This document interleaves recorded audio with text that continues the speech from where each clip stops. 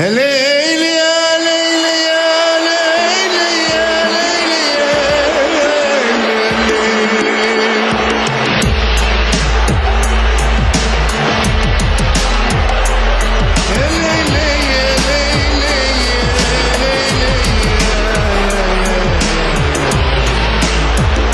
and gentlemen, please welcome Gavari and Muhammad Hassan.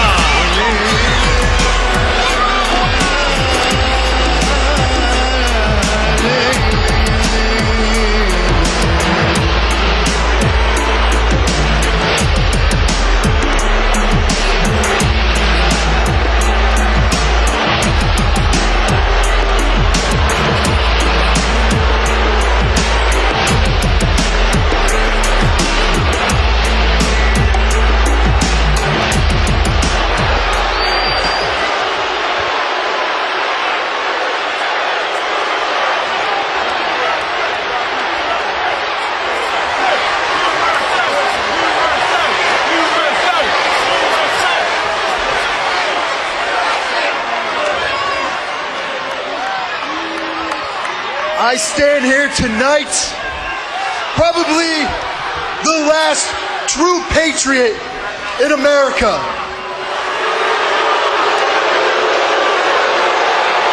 I stand here tonight, perhaps even a martyr against tyranny and injustice. Because the fact is, I am an American professional wrestler. But because of my heritage, because of my background, because of who my ancestors were, we're labeled terrorists. Terrorists. I'm a terrorist. Well, it must be true. It's gotta be true because it's right here in black and white in a reputable source like the New York Post. Well, you don't believe me? Here it is. Terrorist wrestles after bombing. I'm a terrorist. We're terrorists. We wrestled after a bombing. Well, Mr. Don Kaplan, have you ever met this Don Kaplan? Have you ever spoke with this Don Kaplan? Have you ever called Don Kaplan on the phone? Well, I never have either. So if Don Kaplan of the New York Post has never met us, how does Don Kaplan know that we're terrorists?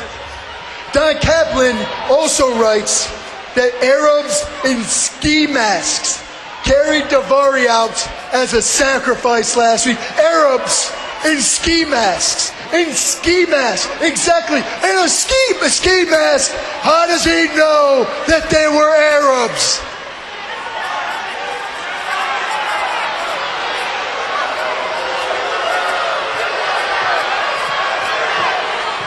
The point is, because of articles like this, because of the fear that the media has put in all of you people, I have been denied my God-given right to pursue the profession of my choice, to pursue the American dream. I have been denied my basic rights as an American citizen.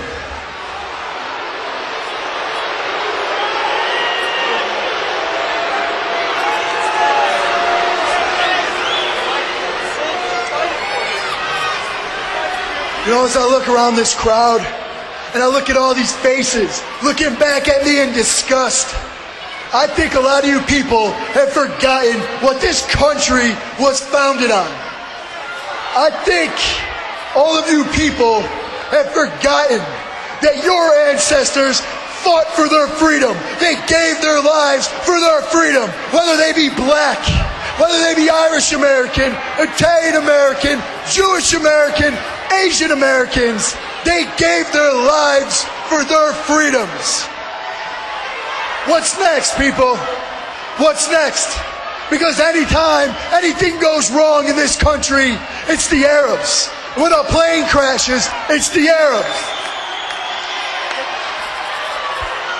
When a bomb goes off, it's the Arabs. The blackout 2 summers ago, it was the Arabs. Hurricane Dennis must be the Arabs.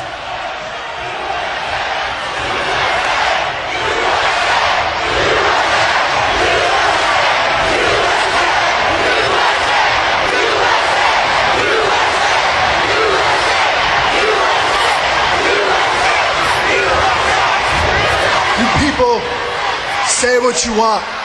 Because I have a right to be in here. I have a right to say what I want. And what I'm going to say. My name is Muhammad Hassan.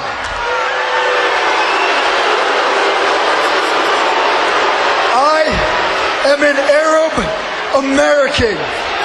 And I am very proud of my heritage. But as an American, my First Amendment rights have been trampled. And I stand here before all of you, ashamed of my country.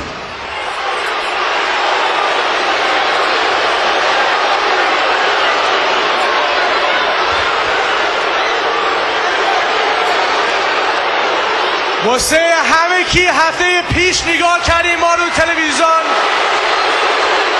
شما دیدیم من از زمین که رفتم بالا هم رفتم اون پشت ولی شماها فکر کردید دستا روی من دستای عرب بوده اصلا نمی‌فهمید کی هسته ولی شما بهتون میگن عرب هستیم ما عرب هستیم آدم بد هستیم ولی اگر یه دفعه یه ثانیه به حرفای من گوش کن به حرفای محمد گوش کن میفهمید ما دوتا آمریکایی هستیم ما دوتا از آمریکا هستیم هم فقط شما دوتا میفهمین چی نوشتن همینجا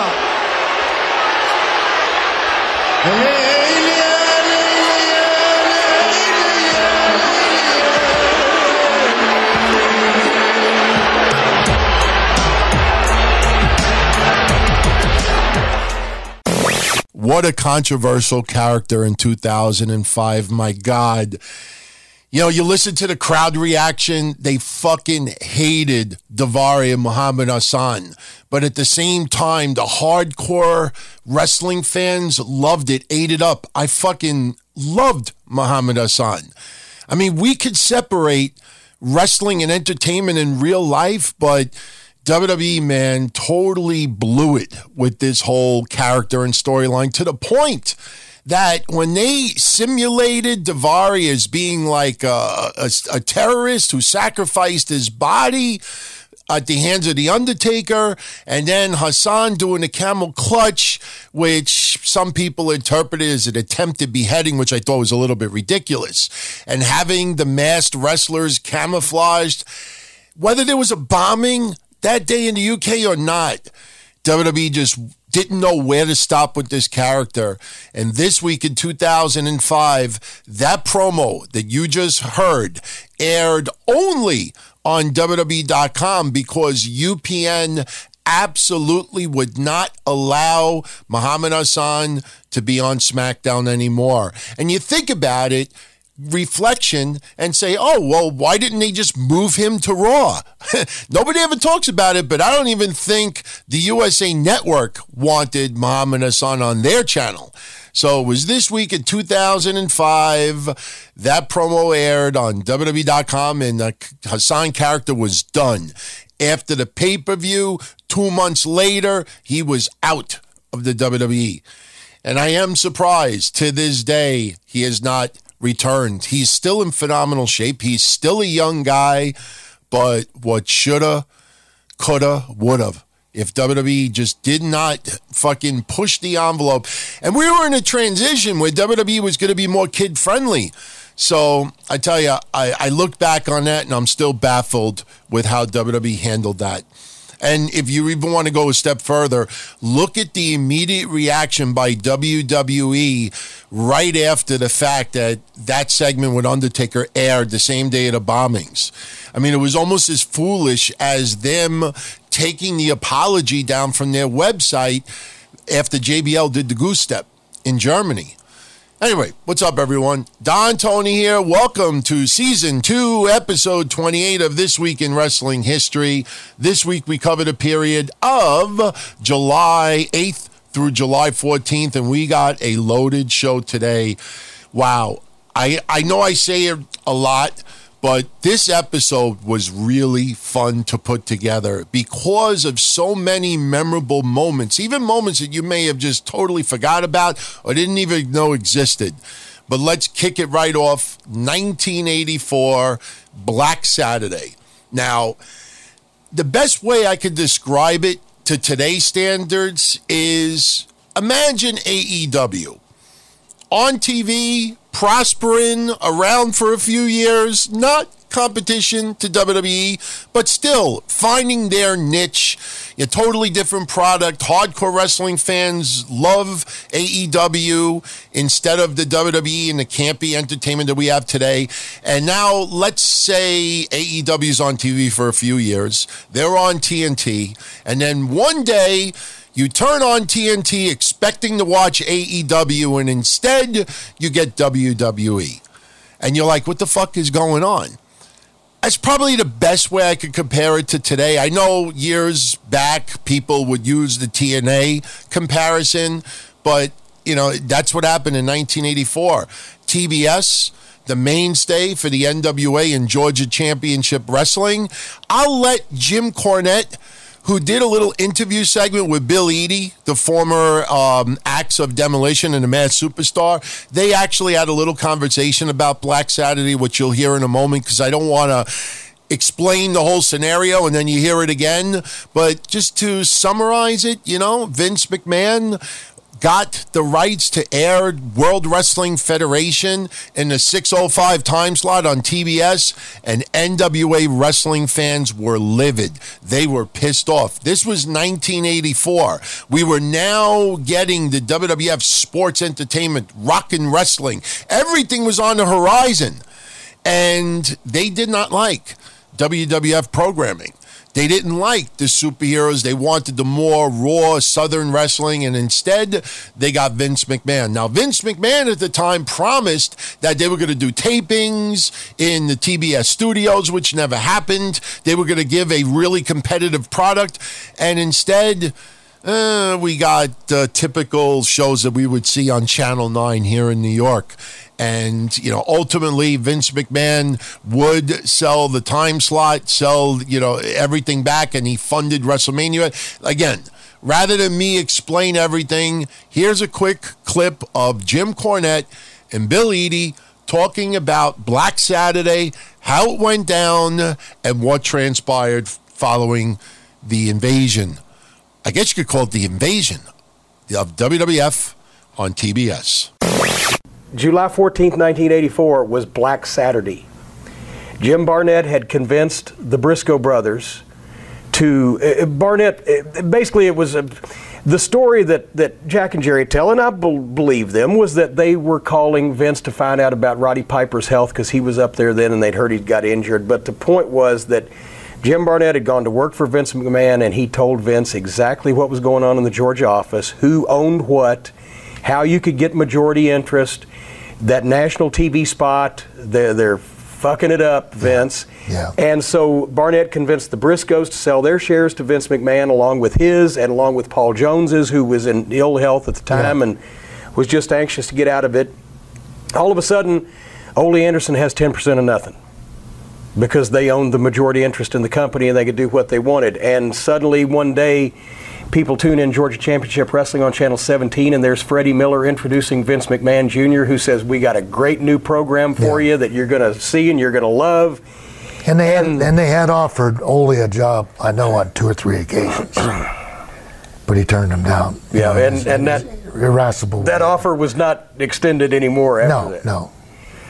But I think, you know, that was a big turning point. It was a big adjustment for the fans in Georgia. I know a lot of the people comment when I talk to them about the past, and they remember that day like it was just yesterday. Yeah. And that was like one of your family members died. Well, it was like all of a sudden you tuned in to see Gunsmoke and there was a new sheriff. Yeah, that's right. I can't even, that is a dated reference. Well, fuck, I'm old.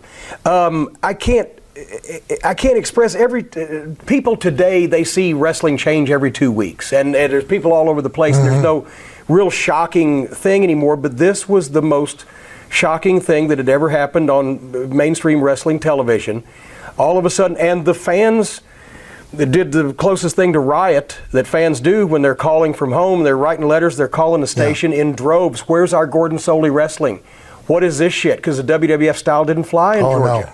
And they were showing clips from the Boston Garden or Madison Square Garden or whatever. It wasn't a studio show. There was no Gordon Soley. Yeah. They didn't like the style. They knew some of the names, but it just didn't work. And Turner had been told by Vince that he was going to get a studio show just with a different promotion. And all of a sudden he's not, and then Vince made a half-hearted attempt at it. But that's when he relinquished and gave Ole an early Saturday morning slot.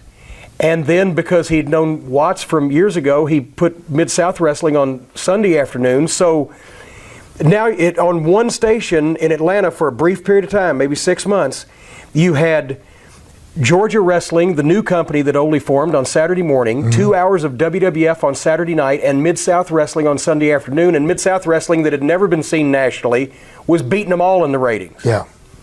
And that's when Watts was going to go in partnership with Turner when Jimmy Crockett appeared. Do you remember, where were you when you heard that Crockett had bought the time slot? I was in Dallas because I instantly was watching. I was probably overseas, to be honest with you.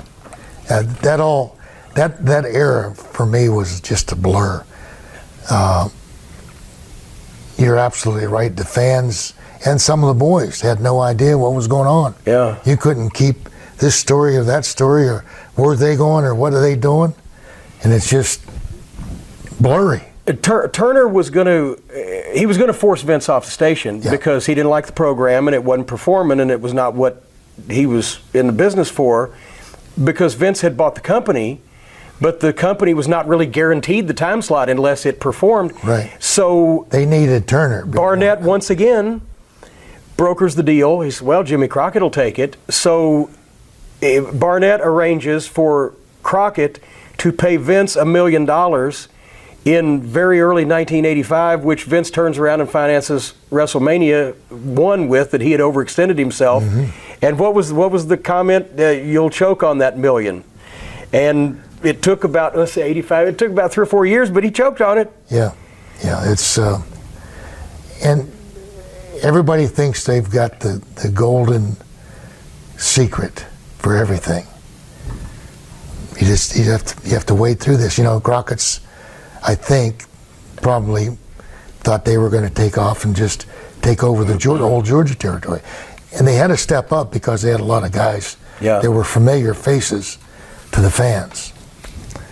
But, you know, like, you're right, Watts did real well with that. I remember, and I will say that at the end of '84, right before Crockett bought the time slot, just off that early morning show, Ole was still trying to run the Omni, and the Omni at the end of the year, last show in December of 1984, was down to 1,000 people. Oh, so you had a town that had been the hotbed of wrestling that was drawing, when the Omni ran once and the City Auditorium ran 3 times, maybe 40,000 paid admissions per month, it was down to 1,000 people. And I remember when we started working for Crockett and going into the Omni, and I'd waited so many years to work the Omni, and I went in, and there was 8,000 people, or there was 9,000, or sometimes 7, and every once in a while a Starcade or whatever, it would be a near sellout. But we never turned them away, never really filled everything up, and the people, it didn't have the feel that I remembered when I had gone to see the matches there. They felt like their feelings had been hurt, and they just couldn't get all the way into it anymore. When it was going at the hottest, if you went in and it wasn't at least over 3/4 full, Barnett was upset and somebody was going to get fired. Well, as we've seen, when Jim Barnett gets upset, shit takes place. And you just took for granted. I mean, you build it up for 3 weeks, you're going in there and it's going to blow off. Yeah. I never saw it at 1,000, thank God. I would have been really disappointed. Oh, God, well, you should. When Turner Broadcasting finally ended up with the whole thing, you've seen it at less than 1,000. You could shoot deer in the balcony. Oh, my God. It was brutal. But that in one way, it was the death of one of the classic wrestling territories, and in another way, it was the start of the only war maybe that ever beat the war of 72 to 74, the Monday Night Wars, because what formed Atlanta wrestling really there was 3 different generations. There was the old Atlanta wrestling, there was the Georgia Championship Wrestling heyday between 74 and 84, and then there was the Crockett years and the Monday Night Wars that followed in WCW. So Atlanta If it hadn't been for the city of Atlanta, wrestling history would have been significantly different. And very, very much changed, yeah. And it's sad. I mean, it's sad that the WCW never took off and sustained like it should have. You got Channel 17, for God's sake. They had all the tools. They had all the tools. It was the loose nut behind the wheel that caused the whole thing to fall apart. Sad. 1986, Bruno Sammartino wrestles his last ever match at Madison Square Garden. Teamed up with Tito Santana, they defeated Adrian Adonis and Macho Man Randy Savage in a steel cage. Bruno wrestled a couple of additional matches for the WWF after this, but as far as the Garden goes, this was the last ever Garden match that he wrestled. Same week in 86, handsome Harley Race becomes King Harley Race. Harley Race defeats Pedro Morales in the finals to win the 1986 King of the Ring tournament. 1987, Jim Crockett Promotions has an event at the Coliseum in Greensboro, North Carolina. Wasn't a pay-per-view, but two matches that came out of this, people will always remember, especially the segment that followed on World Championship Wrestling with Ric Flair. But first, some match results. Kendall Windham over Thunderfoot number 1. Thunderfoot number 2 loses to Nelson Royale. The Mod Squad over Lasertron and Jimmy Valiant. Michael P.S. Hayes and Buddy Roberts fought Ivan Koloff and Mandy Fernandez to a draw. Ole Anderson over Barbarian. Tully Blanchard and Arn Anderson, they defeat the NWA Tag Champs, Ricky Morton and Robert Gibson, but by DQ, so the belts did not change hands. Lex Luger wins the United States Championship, defeating Nikita Koloff in a steel cage. And the main event, Ric Flair, who was the NWA World Heavyweight Champion at the time, he defeats Jimmy Garvin with Precious in his corner. Not only to retain the belt, but also there was a stipulation that if Ric Flair won, he would win the opportunity to go on a date with Precious. Now, if anybody remembers the storyline, Ric Flair would ultimately go on that date, thought he was going to be with Precious, was all psyched up, thought he was going to have some late night fun, if you know what I mean. And instead it was Ronnie Garvin dressed up as Precious who attacked Ric Flair, and that would set up the feud. But right after this win on World Championship Wrestling, Ric Flair was so excited that he was going to have a date with Precious that J.J. Dillon brought out a mannequin. And the mannequin had lingerie. You could actually see the pink little nipples going through the outfit. And Ric Flair on World Championship Wrestling proceeded a few times to make out with the mannequin. No tongue or anything like that, but it was a very memorable segment. I wonder if how many of you out there ever saw it. I put a little screenshot on the synopsis for this week. Same week, the Ultimate Warrior, still known as the Dingo Warrior, makes his WWF TV debut. Now, I've always wanted to see this match, even though it's, nothing special from what I have read. But still, for historical purposes, I thought it'd be pretty cool to see. We did not get to see the Ultimate Warrior's TV debut in the United States. It only aired overseas. The international version of Wrestling Challenge. And I tell you, sooner or later, I think this footage is going to pop up, because on YouTube, there are quite a few international versions of Wrestling Challenge. He defeated Frenchie Martin.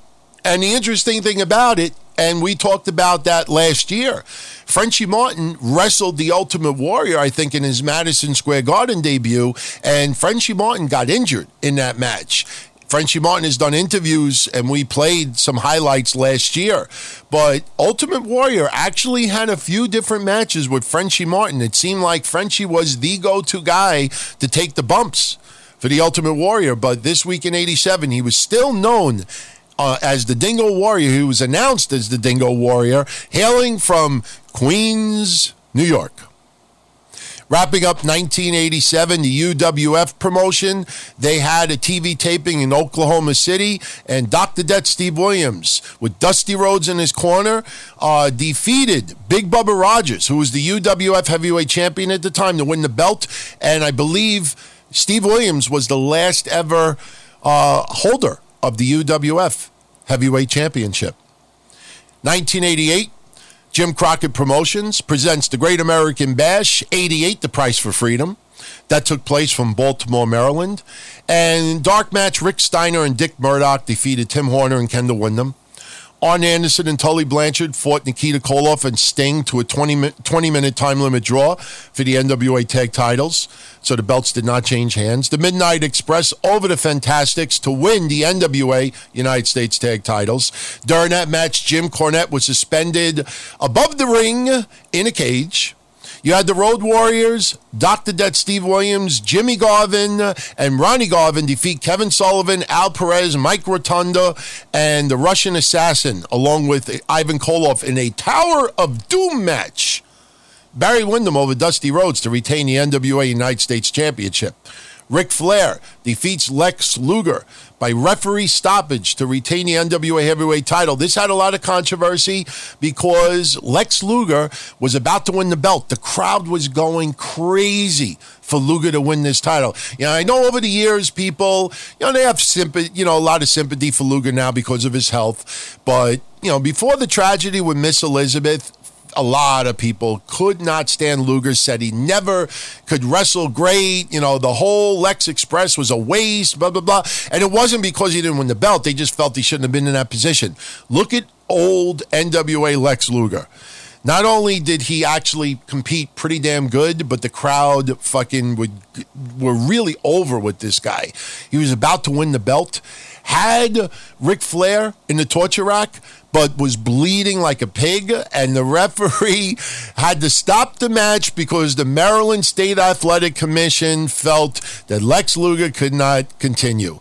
Yeah, it was really a dumb finish, to be honest with you. Come on, he's got the torture rack on Flair, but because he's bleeding, the referee stops it. I know we've had a lot of dusty finishes and a lot of controversial finishes over the years. That I thought was a little bit over the top. That felt like something more AWA would do, if you ask me. 1991, WCW has a Great American Bash from Baltimore. This was their first pay-per-view, their first main card without Ric Flair in WCW. Remember, Ric Flair just had left with the NWA title still in hand. He would ultimately sign with the WWF, and he would come in as the real world champion. Well, the fans were just irate. All throughout the night, we want Flair, we want Flair. They would not get Flair. Some people have said over the years that the wrestlers didn't put on a full effort and blah, blah, blah, blah, blah. I watched the Great American Bash. The wrestlers put in a decent effort. It's just that the matches just didn't click in a lot of ways. But here's the match results from that night. Maybe one of the worst Great American Bash cards of all time.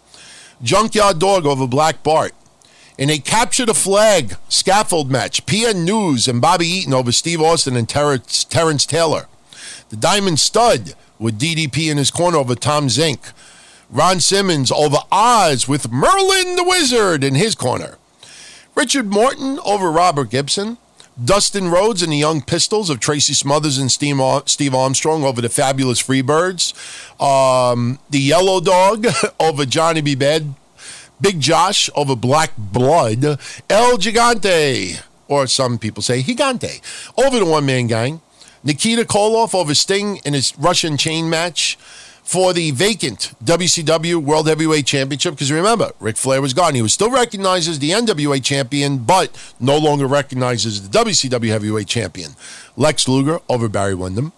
And the Steel Cage match, Rick Steiner over Arn Anderson and Paul E. Dangerously. 92, Great American Bash from Albany, Georgia. This was basically a card to crown newly NWA Tag Team Champions. The NWA Tag Team Championship was vacated when the original versions of the title was combined to create the WCW World Tag Team Championship in 91. So they basically tried to create new NWA tag champs. They would have the belts together and they would defend it that way until the fall of 1993 when WCW officially pulled out of the NWA. But the tournament results from that night: first, the dark match, the Super Invader over Mark Bagwell. Tag tournament quarterfinal match, Nikita Koloff and Ricky Steamboat over Jushin Thunder Liger and Brian Pillman. This card actually wasn't a bad one, especially when you think of the year, 1992. You also had Hiroshi Hase and Shinya Hashimoto over Jimmy Garvin and Michael P.S. Hayes. You had Dustin Rhodes and Barry Windham over Steve Austin and ravishing Rick Rude. The semifinal match, Terry Bam Bam Gordy and Steve Williams over Nikita Koloff and Ricky Steamboat. Dustin Rhodes and Barry Windham over Hiroshi Hase and Shinya Hashimoto. The tournament final, you had Terry Gordy and Steve Williams, Doc and Gordy.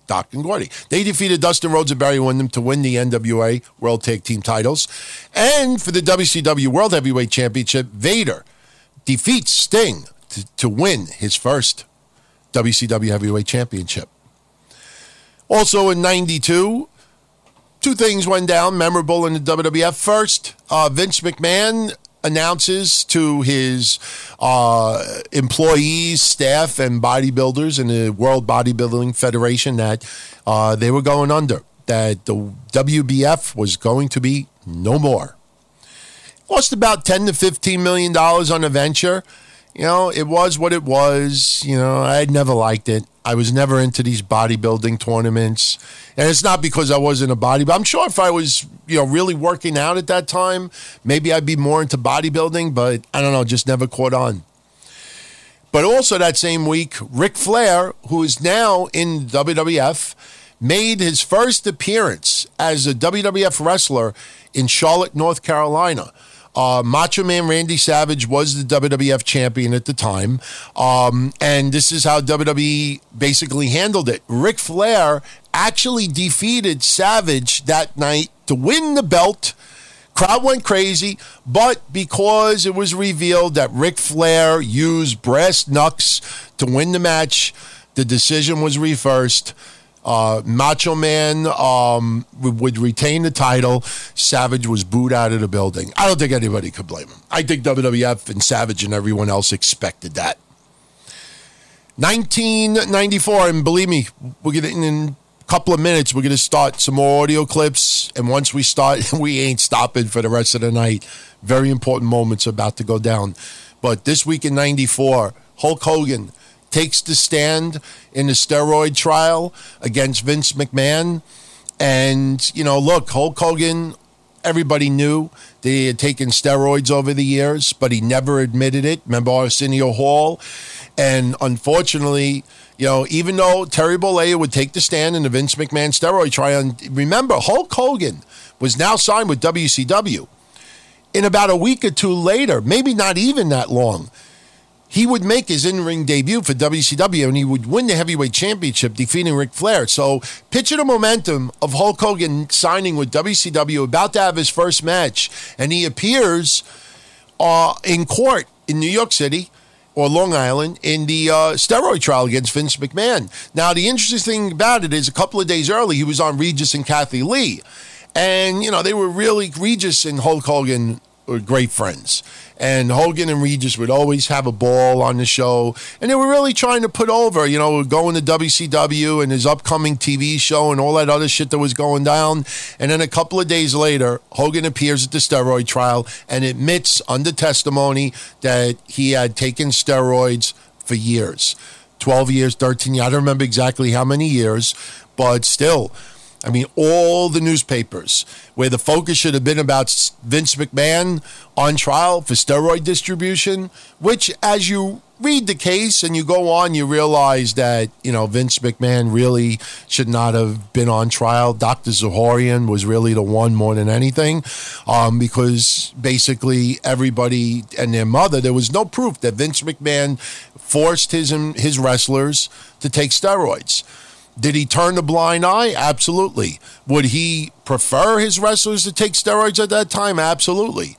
You don't have to tell people sometimes what you want them to do, and they'll know. When you're in a type of employment. We talked recently about the Saudi Arabia tour. Kevin Owens. Kevin Owens did not want to go on a Saudi Arabia tour. It was more so he could spend time with his family. Think of the momentum that Kevin Owens was on, feuding with Kofi Kingston leading up to this. But he didn't go to Saudi Arabia. Instead, Dolph Ziggler got that role of feuding with Kofi. And, Kevin Owens, for the next 2 months, for the most part, just seemed to get jobbed out over and over and over and over again. Now, obviously it wasn't going to last forever because Kevin Owens is a big-time star and WWE is not going to be stupid enough to misuse him. But it just felt that it was almost punishment. Even though WWE said, hey, it's optional, wink, wink. So, still, big news this week. Hulk Hogan reveals under testimony what we already knew, that he had been taking steroids for years and years and years. 1995, ECW has Heatwave 95 from Philadelphia, Pennsylvania. Mikey Whipwreck over Mike Norman. Tony Stetson and Donnie Allen over Raven and Stevie Richards. That was my count out. I know some people are going to hey, to beat him? Count out. Hack Myers over Big Foul Puccio. Tommy Dreamer and the Pitbulls over Raven, Dudley, and Snot Dudley. Was that the match where Dudley fucking broke his hip? I don't remember. Was it Dudley or Snot? I think it was Dudley. One of them got their hip. They really fucked up his hip, and he was done. Dean Malenko and Too Cold Scorpio over Eddie Guerrero and Taz. That was a fun match. The Sandman over Axel Rotten in a barbed wire match to retain the ECW Heavyweight title. Luna Vachon over Stevie Richards. The Gangsters over the Public Enemy in a steel cage match. And I tell you, it was a fun card. 1995 is one of my favorite years of all time in ECW. Loved 95. Same week in Tokyo, Japan, Wild Pegasus. Wild Pegasus. I can't do it. Chris Benoit, under the mask, defeats Shinjiro Otani to win the Best of the Super Juniors tournament. This was a pretty big deal, man. At the time, Chris Benoit was well known. He had already been a champion in WWF, a couple of years earlier, and there was a lot of rumors that he might go to WWF in 95. Some magazines actually covered a couple of matches that he had. He would ultimately go to WCW. Same week, Jack Tunney, gone from the WWF. Goodbye. Never liked his on-air character. Drizzling shits.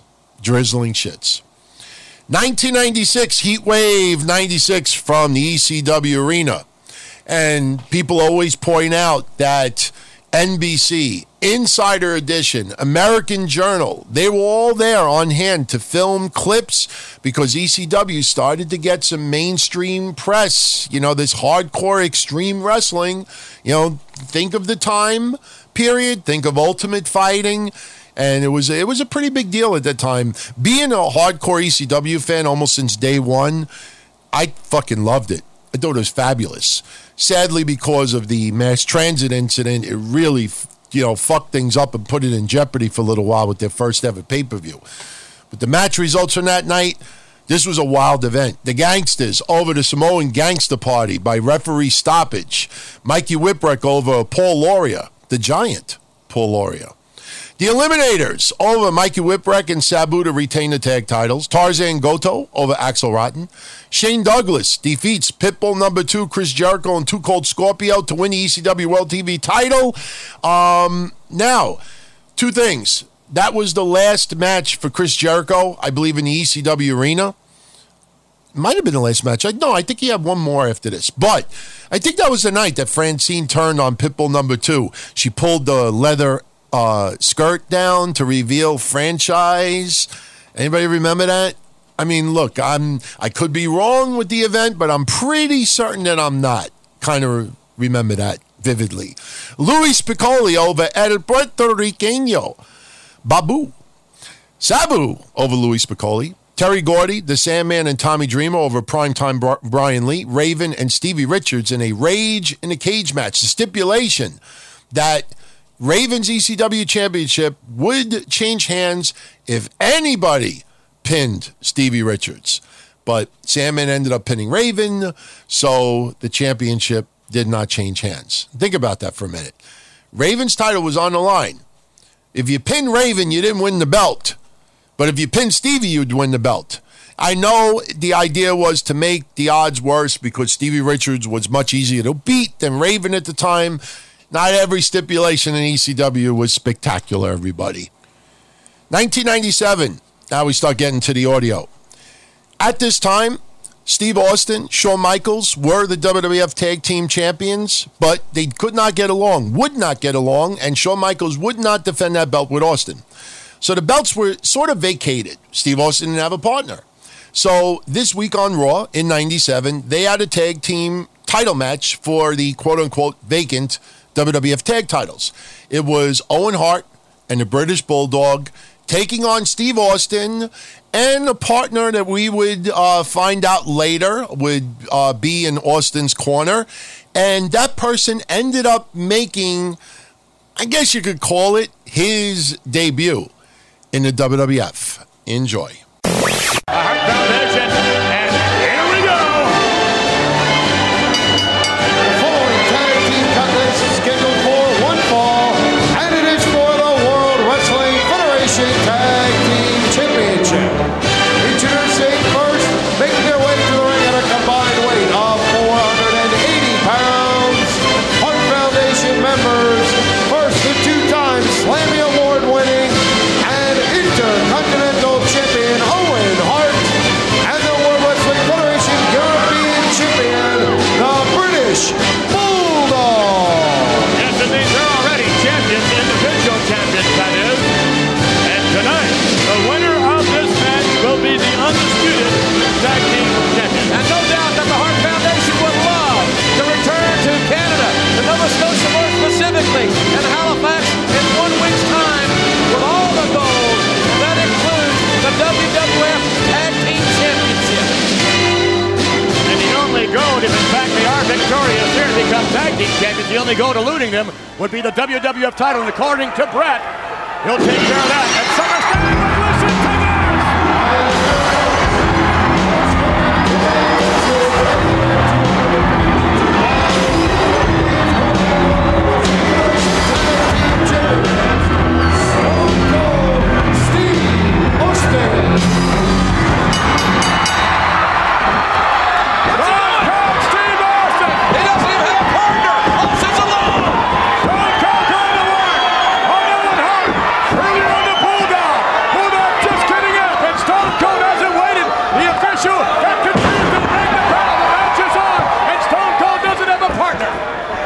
Officially underway, and Austin is by himself.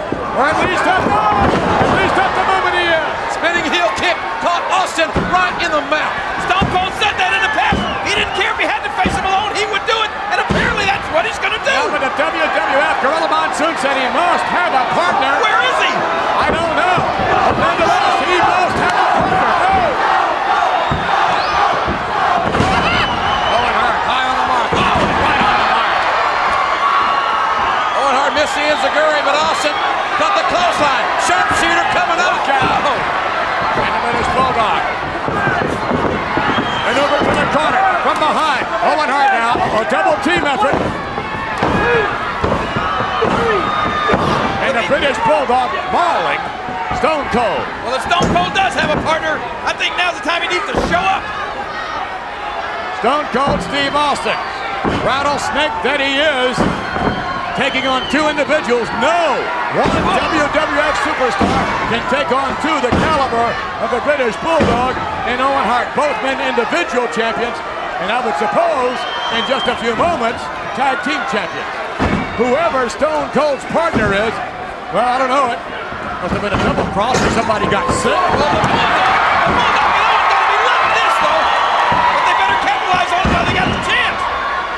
Austin coming away at the British Bulldog, who has gained legendary status in the Oh, watch this. Referee diverted. Owen Hart alone with Stone Cold. Across the rail.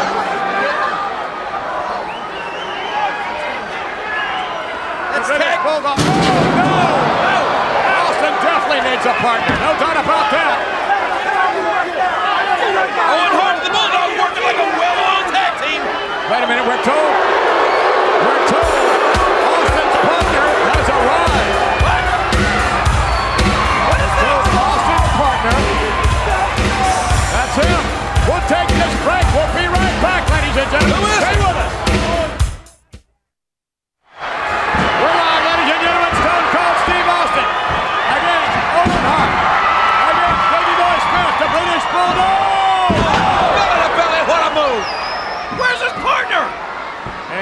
Apparently his partner is on his way. That's all we know. It's a long walk. Stone Cold Steve Austin's partner is in fact on his way. He didn't get perfect. And Stone Cold could use a partner.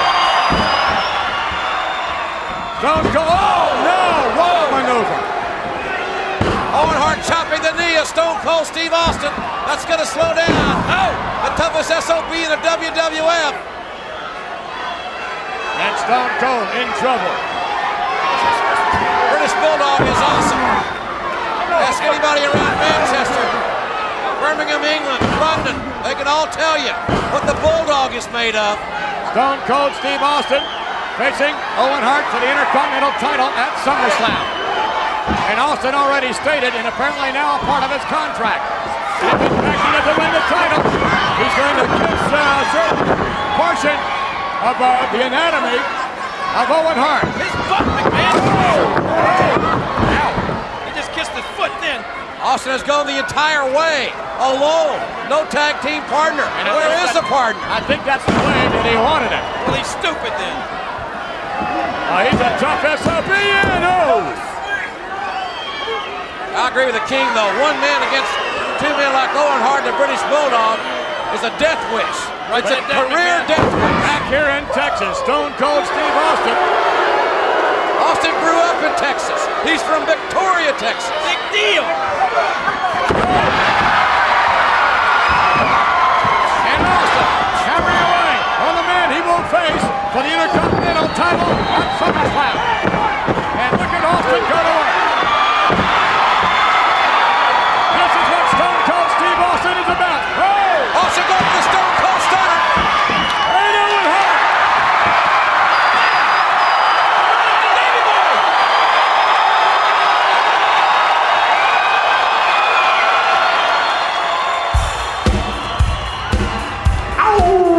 Steve-O, looks like you could use a little help, my man, like maybe a tag team partner. What? What's the matter? Don't you recognize me? Now, I don't blame you for not teaming up with that mutilated freak Mankind, but you never said nothing about teaming up with the hippest cat in the land. Steve-O, baby, it's me, Dude Love, and I am coming to save the day. Oh, have mercy.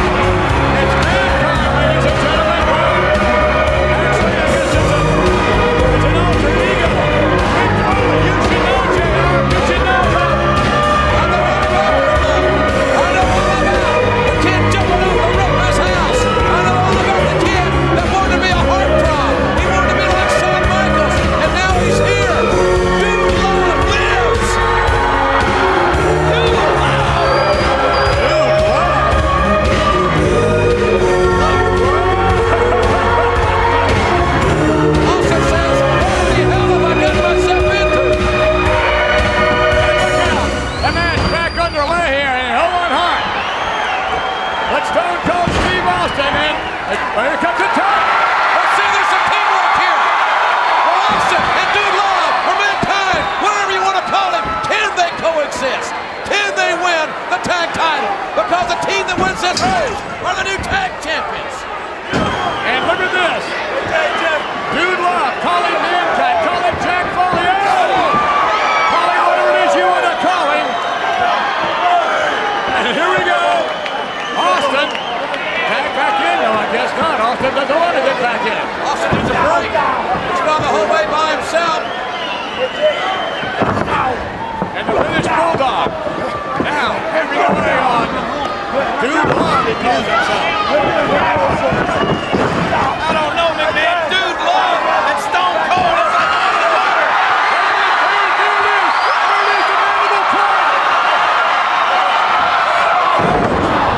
And Owen Hart with a drop kick from the top rope. And Stone Cold Steve Austin with a boom. The stunner! It's over! Dude Love for the cover! The summer of love!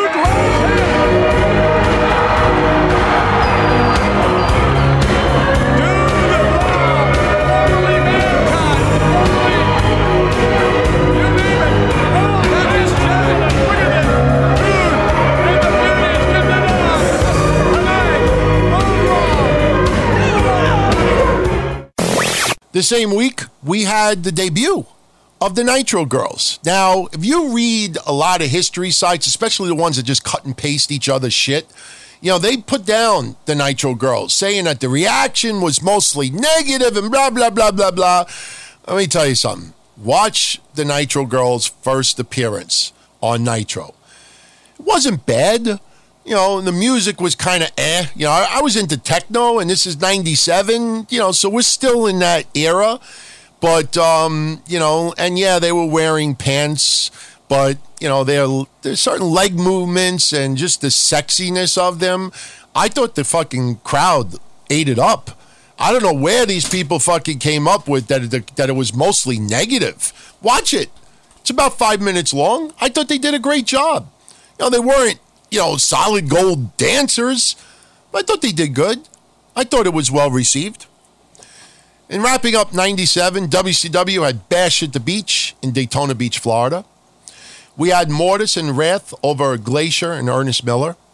For the WCW Cruiserweight Championship, Chris Jericho retains, defeating the Ultimate Dragon. The Steiner Brothers over the Great Muta and Masahiro Chono. Juventud Guerrera, Hector Garza, Liz Mark Jr. Defeat La Parka, Psychosis, and Villano No. 4. In a retirement match, Chris Benoit defeats the Taskmaster, Kevin Sullivan. For the WCW United States Heavyweight Championship, Jeff Jarrett retains, defeating Steve Mongo McMichael. Kind of blah match. Scott Hall and Randy Savage over Diamond Dallas Page and Kurt Hennig. Roddy Piper over Ric Flair. And Lex Luger and the Giant defeat Hollywood, Hulk Hogan, and Dennis Rodman. That's not the only time you get to hear Dennis Rodman on this show, by the way. And I should also mention that this was Kurt Hennig's WCW debut, because Diamond Dallas Page's partner was not advertised. It was a mystery partner. We didn't know who DDP was going to team up with to take on Randy Savage and Scott Hall. And it ended up being Kurt Hennig.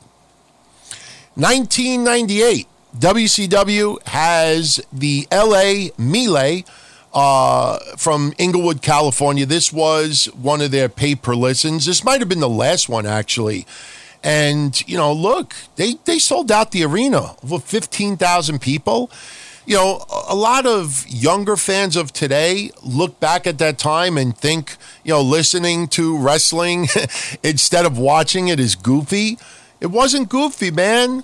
I watched pay-per-views at the time, and I also enjoyed being able to listen to some events that I didn't have the opportunity to see on camera. They weren't going to film these, so why not have a little audio and hear an extra show or two that you wouldn't get any other opportunity to see? There was no network at the time.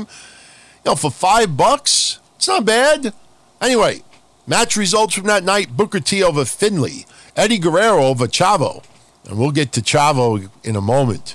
Juventud Guerrera, Psychosis, and Ciclope over Damian, Villano No. 4, and Villano No. 5. You had the Ultimo Dragon, no longer Ultimate, over Dean Malenko. Chris Jericho, who was the WCW Cruiserweight Champion at the time, defeats Rey Mysterio Jr. Conan over Vincent Virgil. Kevin Nash and Lex Luger over Bret Hart and the Giant. Goldberg over Kurt Hennig to retain the WCW Heavyweight title. And the main event, Sting over Hollywood Hulk Hogan in a steel cage match. Now, that same week, might have even been the next day or 2 days later, we had WCW Bash at the Beach. And, you know, look, this event will always be remembered for the match between Hulk Hogan and Dennis Rodman over Diamond Dallas Page and Karl Malone. This got major press up and down, you know, every state, overseas. It got massive press. Rodman and Malone were still playing basketball, and they were also, you know, fighting each other, you know, in the ring. Sure, people that were pure NBA fans that did not like wrestling thought this was a joke. I thought Karl Malone did an unbelievable performance in his match. Dennis Rodman did not embarrass himself either. Dennis Rodman was extremely winded after the match was over. I remember that. But I liked it. I thought it was great. I had no problem with it at all. This was one of those matches where you had athletes that weren't wrestlers compete and kick it out of the park. But we're going to, instead of sharing the highlights of that match on this episode, we're going to share highlights from a different match. A match you probably would not ever think would be on this show. But just to show you an example of horrible stipulations and storylines. We'll get it to it in a moment. And you can't blame it on Russo. He wasn't there at the time. So anyway, Bash at the Beach, San Diego, California. Dark match of Milano number 4 and 5 over Damien and Cyclope. You had Raven in a Ravens Rules match. Defeat Saturn. Hoovy over Kidman. Conan over Disco Inferno. The Giant over Kevin Green. In a no DQ match for the WCW Cruiserweight Championship, Rey Mysterio Jr. defeats Chris Jericho to win the belt.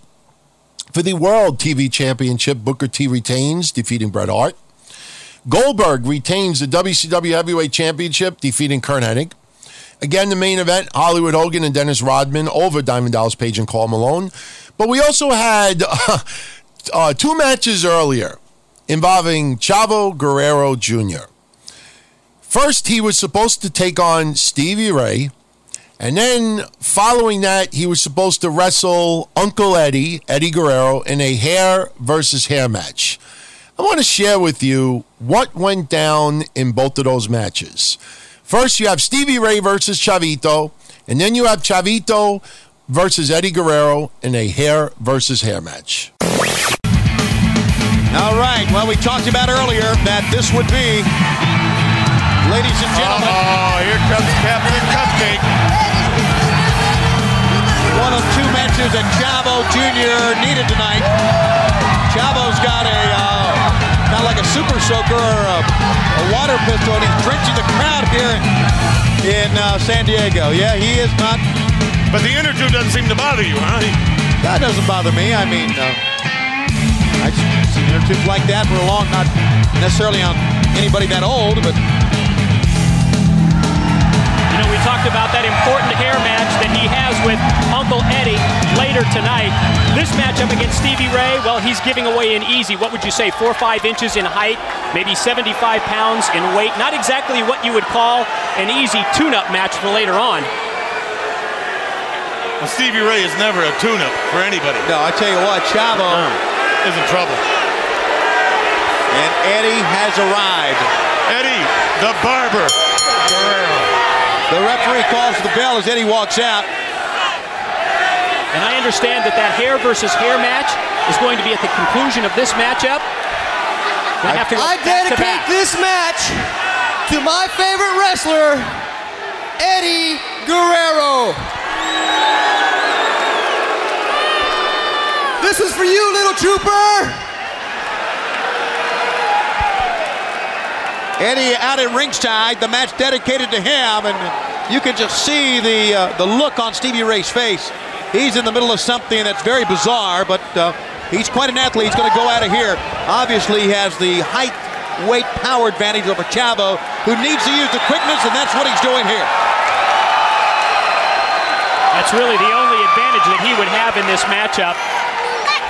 You know, a lot of people ask me, just how far gone is Chavo Guerrero Jr.? How far gone is he, Mike? You would know. Now remember, this is the nut that actually challenged Goldberg to a match, and that certainly wasn't a pretty sight. No, it's safe to say he may be the head cashew. Yeah, I believe so.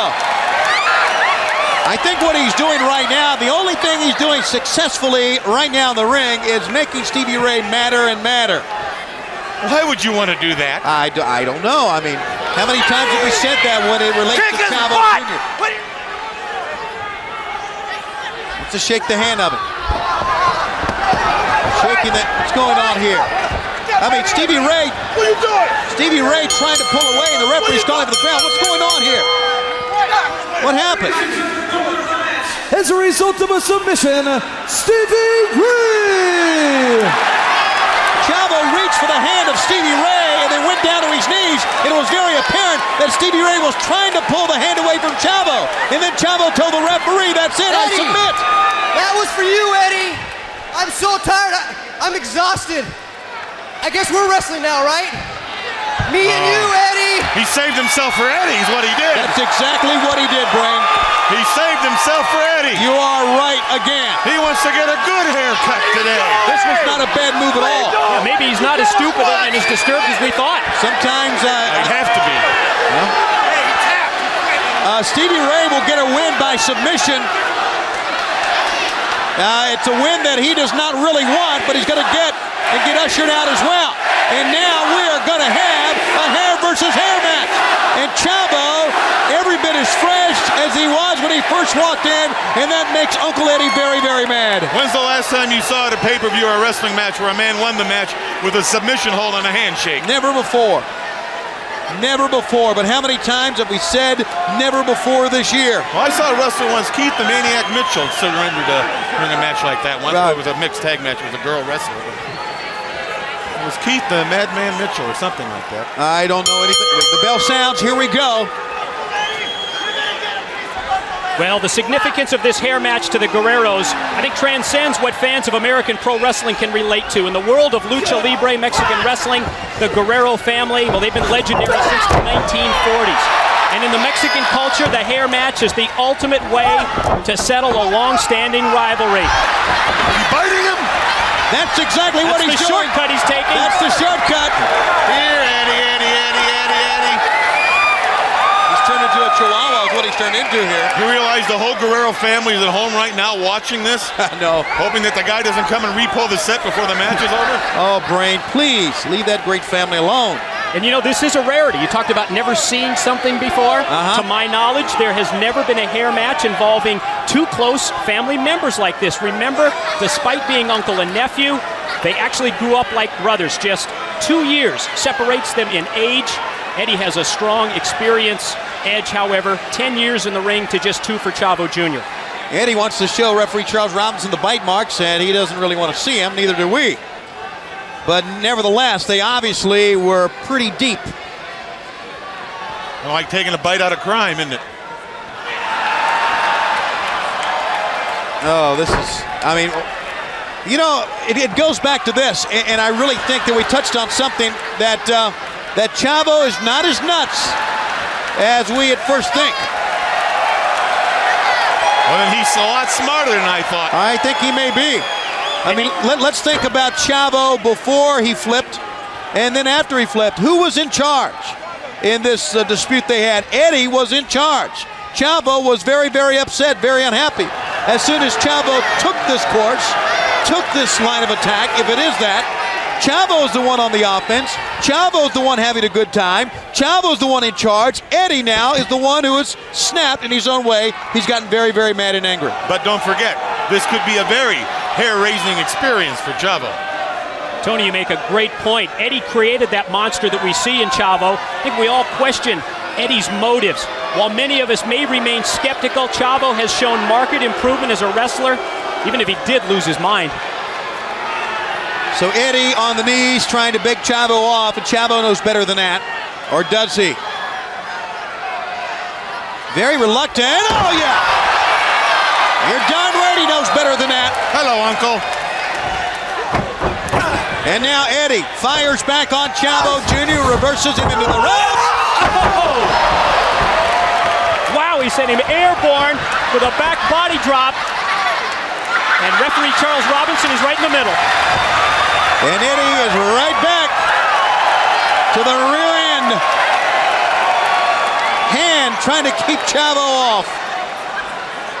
Well, that hurts. Have you ever been bitten on the buttocks? No, I have not. You're kidding. I guess you have. You're kidding. No, and I'm not going to go into this even further. Let's go back to the match. You have. I have not. Stop it. Have you ever bitten? No, I don't. Have you in a Would group you of shut up? Tony, maybe? Tony, it's pay-per-view. Come clean. Hey, you're siding with the brain here. Let's get back to the match. Let me see. I'm here with a bunch of numbskulls trying to call a match. Here we go. How many times have we seen a hair versus hair match where literally they have to knock somebody out before the man will give up with so much on the line? I've never seen one. You've never seen a hair versus hair match? No, never have. This is your first, Brain. Yes, it is. And we are seeing Eddie doing just that. By pulling the mats back from the ringside area, he's wanting to take Chavo, knock him right out here is what he wants to do. Trying to suplex, Chavo hooks down to block him. Oh! Chavo suplexed him on the concrete. Oh my! And he hit his side that time. He hit the shoulder. That could break a collarbone, that could dislocate his shoulder. Eddie could be severely injured here. We talked earlier about how well these wrestlers would know each other. I think that was a prime example. Chavo able to counter with that suplex of his own out on the concrete. Chavo with teeth, jaws locked, teeth gritted. Grabs with both hands, pulls up Uncle Eddie with determination. Scoop slam. Fundamentally sound on that one. Enough to put him down. Let's see what Chavo's going to try here. Eddie, one step ahead, backed into the near side ropes, causing Chavo to straddle the turnbuckle pad. That's that extra 8 years of experience right there, you see. I don't know if Chavo's back can take this. It's a good point. Eddie may try to superplex him. It's what he does. Not only did he superplex him, it was very apparent that they both hit very hard, Eddie and Chavo. I thought Chavo hit first, but Eddie is in a lot of pain as well. Eddie should give him another suplex and then a duplex. A what? It's 2 suplexes. He knows nothing. Oh boy. Both men trying to get back up again. What a hard-fought battle this has been. Up and down. Again with authority. Now Chavo again will try it. This time he thinks that Eddie's down, and he is. Enough for a frog How splash. about that? Eddie Guerrero special. A frog splash that missed because Eddie's knees found the mark. Again, the familiarity of the opponent comes into play. He was able to counter what is his own. Now look at this. He's going to try a tornado DDT. That's right out of Chavo Jr.'s playbook. I smell a trip to Floyd's. Well, it may be the tornado DDT. Eddie's going for the scissors, but he hasn't won the match yet. He has not won yet, and he's going for the scissors. That's dangerous. You're not kidding, it is. Charles Robinson reminding him that, hey, you've not won the match. He pulls the scissors away, and Eddie goes up top again. May try to follow up now with the... Oh, boy. Forget about that.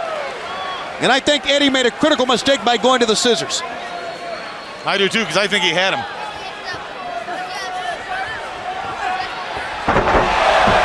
Oh, boy. Chavo.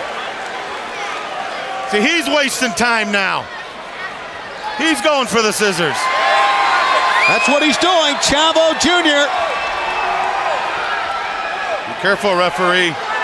Then the referee reminding Chavo the same thing he reminded Eddie. Eddie inside cradle, 1, 2, 3. Eddie Guerrero wins. Eddie Guerrero wins. But Chavo's got the scissors.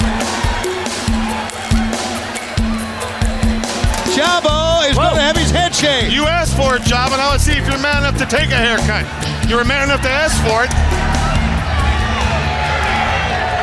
By rules of the match, he's got to do it. Let's see how nuts he is now. The Clippers.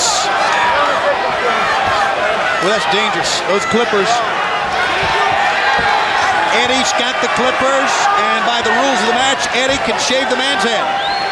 We even got a barber chair for you there. Give him a magazine to read. You may need a booster chair for Eddie.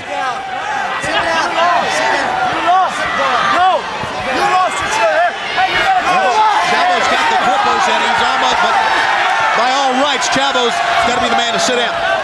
He's shaving his own head. You like that? You like that? Come on, come on. Look. It's funny, huh? No, he is nuts. You're not kidding. Yeah, He is nuts. try it. Try cut my hair. Come on, look at this. Watch this. You like that one? How about you want a racing stripe? Come on, let's be twins. We'll be twins. Me and you, we'll be twins. Come on, where are we going? Eddie's leaving the scene. You better get out of there. That man is totally 100% nuts. He's taking his own hair off. Boy, here's another first in our sport. We have seen, at least you and I have, Mike, many hair versus hair matches, but the first time the loser was shaving his own head. And I don't blame Eddie. Get out of town. Get away from that man as far as you can. Look at the face of Eddie. It's the realization that Chavo. I love it. We can be twins not bad next if you time. think about I'll it. get Looks you, like Eddie, and we'll be 15th twins. Green at Pebble Beach. Well, I don't know why you don't want to cut my hair, Eddie. You won. What a psycho. He won, and he doesn't want to cut my hair. Wow. Chavo takes off a few strips. And a little bit on the side there as well. Wielding the gun and walks away the loser. You know, I bet we could talk him into pulling his own teeth. Don't give him any ideas. No, please. Maybe he could take out his appendix. So many things a man could do with a couple of mirrors. You are witnessing one of the most bizarre events that we've ever seen on a WCW NWO pay-per-view. Doesn't like the European look, huh?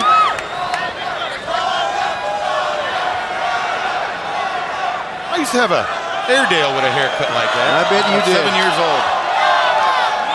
Look at this. He's going to stay there till he gets the job done, I guess. Might as well take the ears off, too. Chavo Jr. shaving his own head. And people in ringside are stunned. I got too much gel in my hair. Wow. That looks good. Just like that. Leave it just like that. And then about 2 pounds of grill cream. That's nice. Yeah, you had Chavito submit, even though Stevie Ray wasn't putting a submission move on him. Look, it was the storyline at the time. And then Chavito proceeds to shave his own head and enjoy it following the loss in the hair versus hair match. You know, it was what it was. Wrapping up 1998, 2 things. First off, maybe a little ahead of its time, at the time, WWF debuted a webcast on their website, WWF.com, called Code Red. I've been trying to find really good clips of it. Can't. I'm kind of pissed off that I did not record these when I heard them at the time because it was very adult-oriented. One time they advertised that Vince McMahon was going to be talking X-rated movies on there. Even though I don't think I would really want to know all that much about that with Vince, but it was odd. It was very adult-oriented at the time. Didn't last all that long. On the network, they edited out most of the plugs that they used to do on WWF.com with it. But still, it was interesting while it lasted. And wrapping up 1998, a little random promo. I think it might have been a little preview as far as what was going to go down in the very near future with Sable. But this week in 98, Vince McMahon cut the following promo on Sable. I've dealt with a lot of ingrates before that I've made superstars. I never thought you'd be one of them. Mark Merrill tricked you. You are no longer contractually here in the World Wrestling Federation. Who was the knight in shining armor that came to your rescue? I admit, from a PR standpoint, I brought you back because of your overwhelming popularity with WWF fans. I admit that. And let's face it, I do everything I can for WWF fans.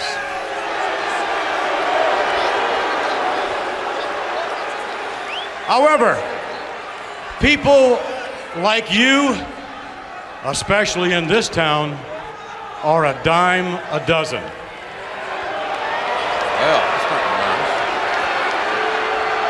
nice. I could snap my fingers and have you replaced by any number of bimbos and airheads.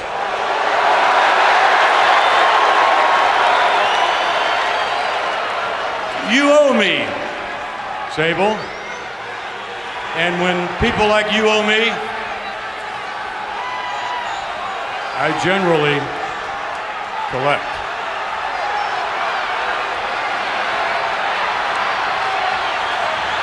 However,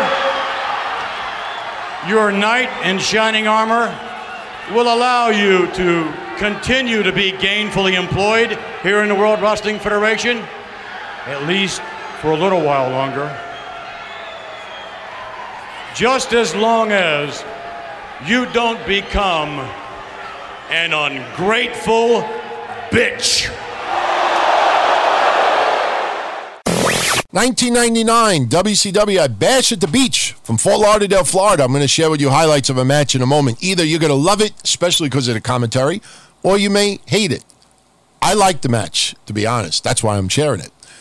First, the match results. Dark match, C.G. Affey and Jeremy Lopez over Jamie Howard and Jet Jaguar. Ernest Miller over Disco Inferno. Rick Steiner retains the TV title over Van Hammer. You had David Flair retain the United States title, defeating Dean Malenko, blah. Conan, Rey Mysterio Jr., Swall, and B.A., who were the No Limit Soldiers. They defeat the West Texas Rednecks in an elimination match. This was Kurt Hennig, Bobby Duncombe Jr., Barry Windham, and Kendall Windham. Handicap match for the WCW Tag Titles, the Jersey Triad of DDP, Canyon, and Bam Bam Bigelow. They retained the belts, defeating Perry Saturn and Chris Benoit. In a boxing match with Mills Lane as a special guest referee, this was also blah. Buff Bagwell defeats Roddy Piper. In the main event, a tag team match for the WCW Heavyweight title. Yes, a tag team match. Randy Savage and Sid Vicious defeat Kevin Nash, who was the champion at the time, and Sting. And because Randy Savage was the one to pin Nash, Randy Savage was your WCW Heavyweight Champion. Another match from that night, the infamous Hardcore Junkyard Invitational. The winner would get a trophy. How you won, you basically were in a junkyard with fire and weapons and car parts and actual cars. You would have to escape the junkyard, climb over the fence, and you won the trophy. Participants in this match included Cyclope, Rocco Rock and Johnny Grunge, Public Enemy, Jerry Flynn, Hack, a.k.a. the Sandman, Horace Hogan, Hugh Morris, Brian Knobbs, La Parka, Silver King, Lord Steven Regal, Squire Dave Taylor, Fit Finley, and Mikey Whipwreck. So here you go, the Hardcore Junkyard Invitational. So there it is. Junkyard match. And there you see. A man that should be behind the screen with a horn. Sounding the horn. And obviously you see guys like there's Brian Knobbs out there. Oh, they're going at it already. Already they're going at it. La Parka's up on top. One of the vans. Oh! That's Jerry Flynn with a bumper. And look at this car.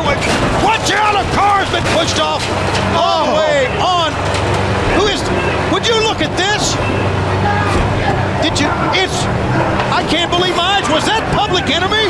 I think so, Tony. We only got a glimpse of two men up on top. It's an invitational. Anybody can get in there. It's non-sanctioned. And Public Enemy, out of nowhere, has returned now here to a pay-per-view telecast in this Junkyard Hardcore Invitational.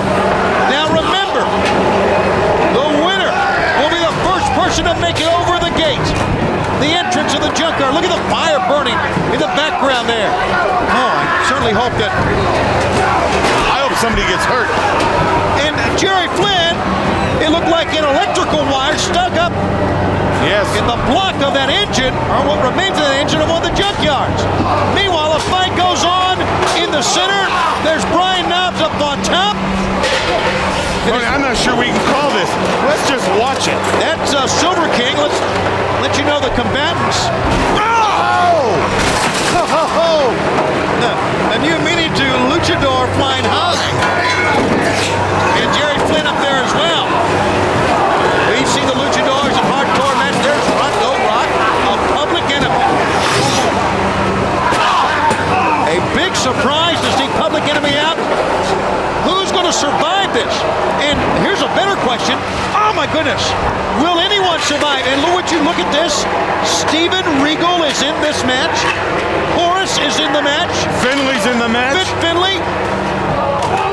I'll tell you, the only one's going to survive this is the 68 Oldsmobile. Obviously, to escape, you've got to incapacitate everyone else. Dave Taylor's in. Well, what would a hardcore match be without a trash can? It's hard to pick a favorite here, Brink. I like the white card with the bumper guards. Now, through all of this, I haven't seen the man who made the initial challenge, Hack. But you know he's got to be there somewhere. There he is. He's up on top of that red car, the left of your screen. You can tell by that trademark left-hand punch. You look high from our helicopter shot live. This is going on 15 miles just outside. There's Hack of the arena here in Florida. Now let's talk about this, Brain. As Johnny Grunge is up on top of the car on the left, we talked about the humidity and the heat of South Florida. I know the sun has gone down, and that's a bonus for these guys, but it's still very hot and humid, so it's got to make it even more grueling for these guys battling in this junkyard invitation. Oh, it's 90 degrees out there, 98% humidity. It's got to take its toll. In a building, it's air conditioned, 72 degrees all the time. It's easy. A lot of abrasions, a lot of cuts and bruises going to happen here. Oh, you got bumpers sticking out, you got door handles, you got broken windows, you got a lot of things going on. You got a barrel full of flames right there. You know, you take a look at all these various guys involved in this hardcore match, and you got to realize that each and every man knows exactly what it's like to have to fight to survive. And you talk about many of the luchadors, and certainly Brian Knobbs, Hack, Look at that. This is nothing new to them. To fight in a junkyard under these circumstances, a fit Finley, this is their type of atmosphere, their type of match. Now, is that Jimmy Hart on the left there? Could we possibly get that shot again? All decked out in yellow with a hard hat on as we look high above. Jimmy Hart kind of like a lifeguard on the beach, sitting up top directing traffic there. No, I think he is the original junkyard dog. That is Jimmy Hart. We have a Jimmy Hart sighting, and he better not get too close to the action. I wouldn't be in 25 miles of this place if I had an investment with these guys. Let them fight, tell me later, let me know what happened. You go back in the history books of WCW, you know that Steven Regal and Fit Finlay have had a similar match such as this on an edition of Nitro years ago. But now they're united. Yeah, and remember it was in the parking lot that it happened, and this is even more intense. This is that match times 20. This isn't Mel's Diner, this isn't Arnold's. This is tough. There's a tailpipe in the hands of Parka, and he's whipping Brian Knobbs with a Rocco Rock. Ever hit a guy from behind with a tailpipe? No, I have not. I did it with a transmission once, but never a tailpipe. No one, not many people have. Once again, high above the helicopter. A massacre. Of the oh, look at this. He marched from one car to another with an elbow drop on to Rocco Rock. With a hubcap, Dave Taylor whips him. Jerry Flynn whips him. Remember, Jimmy Hart's got members of First Family. Who was that was airborne? Who knows? Who cares? Whoever it was, he is still down. There's Horace. Hack looked like he may have blown a shoulder that time. You know what I would do? I would get a cigarette lighter and put it in a guy's ear. Oh, that's nice, Brain. That's very good. Thank you. Trash can lives in. Very, very close. Dangerously close to the fire. This is unsanctioned. This is the Invitational. Flair said there's no place for hardcore wrestling in a WCW ring, so they took it literally to the streets, through the streets, to the junkyard. And there's Mikey Whipwreck. Haven't seen that much of him so far in this one, but he's been involved. He's still standing. What has Finley got? The hood of a 57 Chevy. Oh, and he's going to nail Knobbs with it. Knobbs, though, came away. There's the tire again.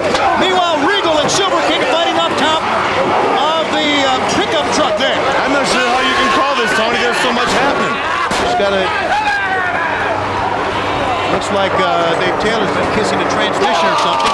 Or a hubcap salesman. Grease all over the face. Rocco Rock grabs. Boris, I think they may be trying to escape here. That's what I would do. I'd be the first one over that fence. There you see referee Scott Dickinson, who will call the winner. The man who can get over the gate is going to be Rocco Rock. Rocco Rock's going to escape. The only man that's close to him that can stop him is Horace, and Horace does just that. No, not yet. Spoke too soon. Rocco Rock literally 3 feet away from winning this. With his IQ on his back. I remember, fans, that you've got to go over the top, down to the other side. Do not forget that. Rocco Rock very close. What a fight this has been. This is great. Meanwhile, unbeknownst to everybody else who's just enjoying themselves out there, Silver King, who's been cut, as you can see, and lacerated on his side, is hammering away at Brian Knobbs. We will go back to see if we can get a winner if someone goes over the top. Brian Knobbs stumbling around near the van with no engine.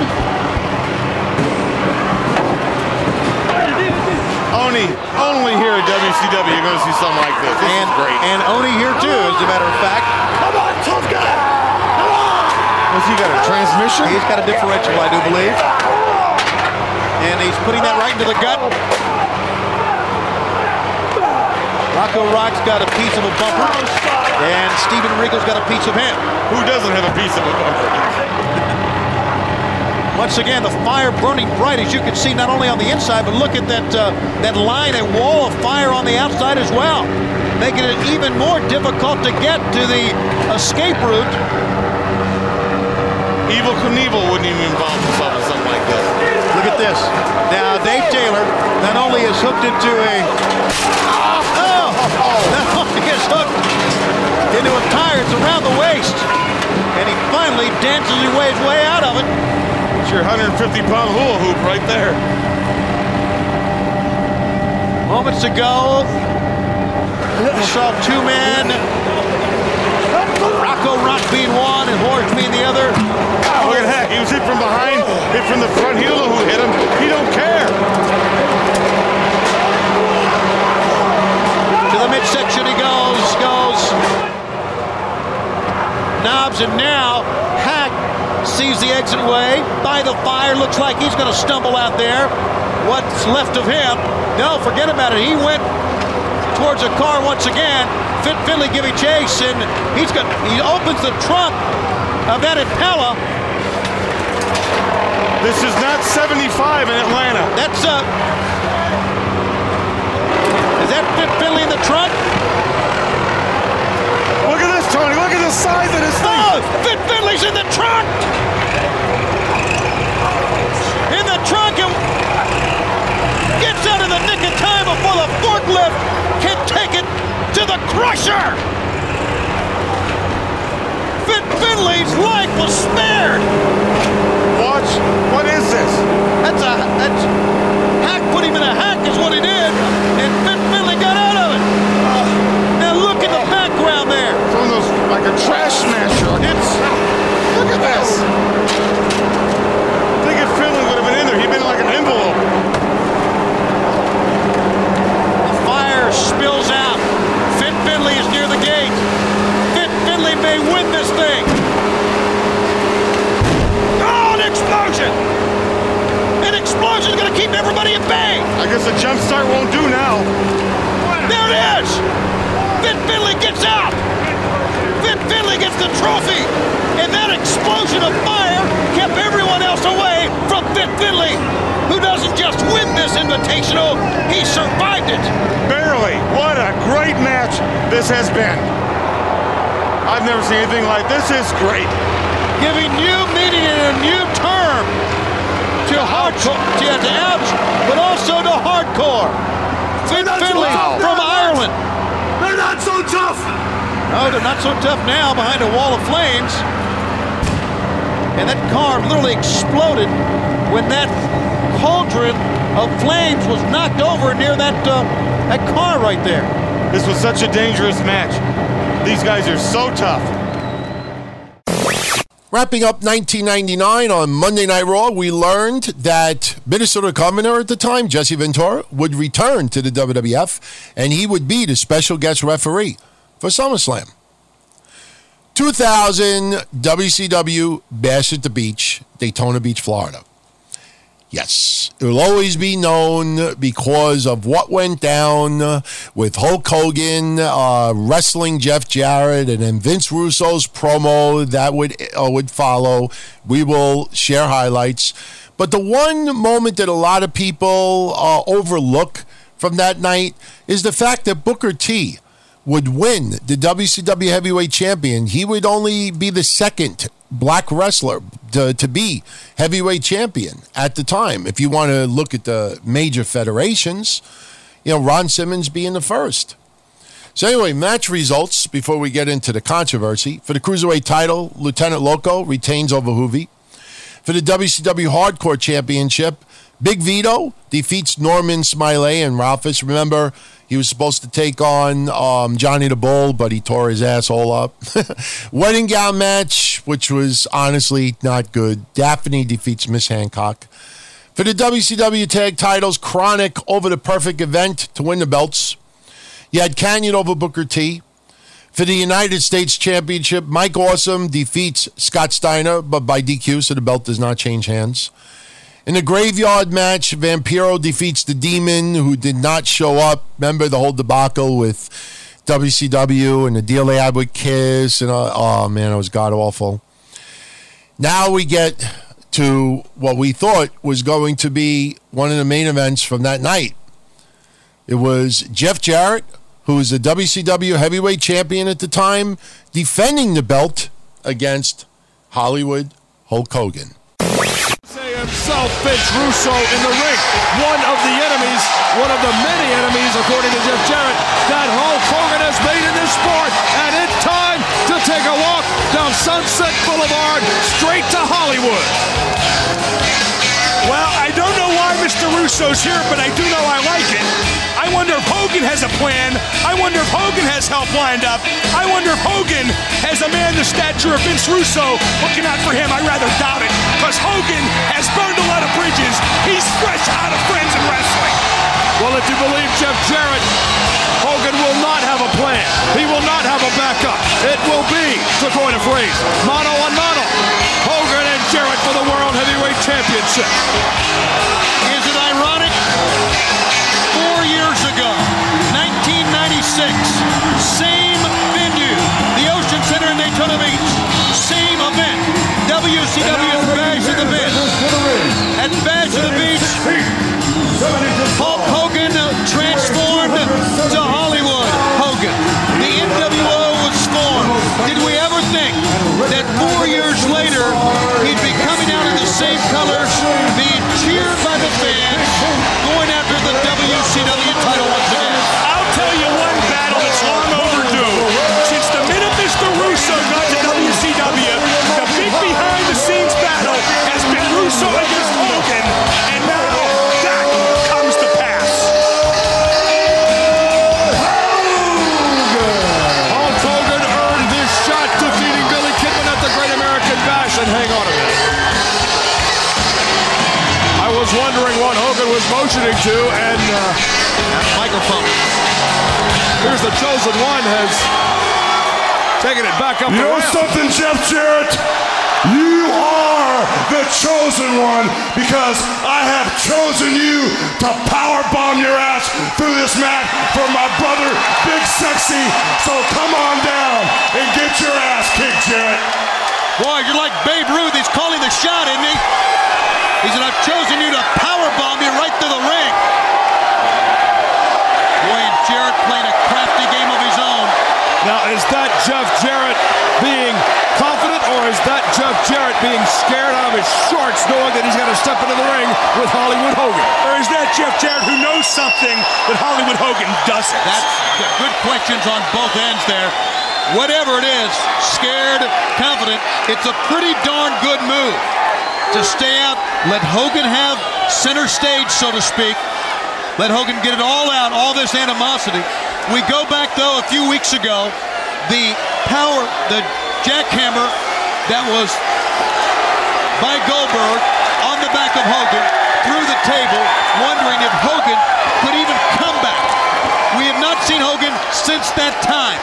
We all knew, Scott, I knew, you knew, As much as you won't admit, Madden, you knew that Hogan would make it back here to Bash of the Beach. No, I knew he'd never, ever miss a big pay-per-view payday. What's Jeff doing? What's Jeff doing? Is it Halloween Havoc all over again?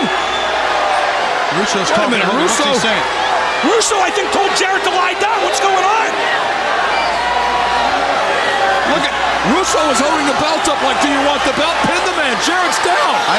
And Hogan is as shocked as what we are. What in the world, Jeff Jarrett?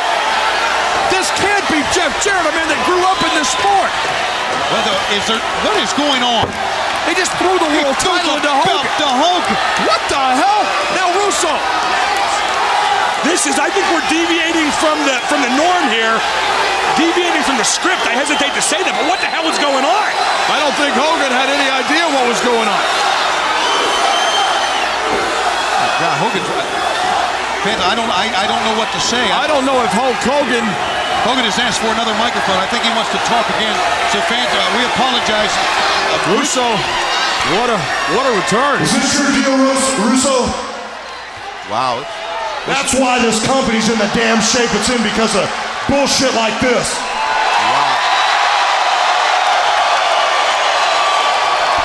My God, this is real life. 1, 2, 3.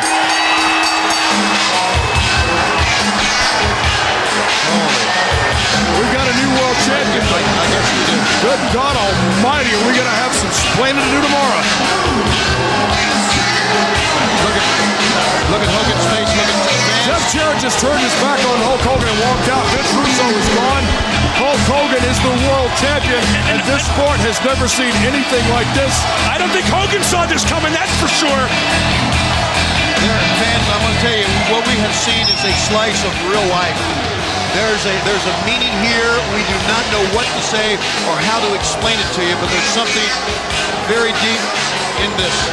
Ladies and gentlemen, that is not something they go over with us at the production meeting. No, there are swerves and there are swerves. We've all been swerved. So now Hogan walks out of the building. By the way, that was the last appearance ever in WCW for Hulk Hogan. He would go on to sue Vince Russo and WCW because of this. Well, here's Mr. Russo. What the hell is next? Now what? I don't know. Who's laying down in this one? It's scheduled to be Nash Goldberg. We heard from Goldberg. Now maybe Russo can explain to the world what we have seen.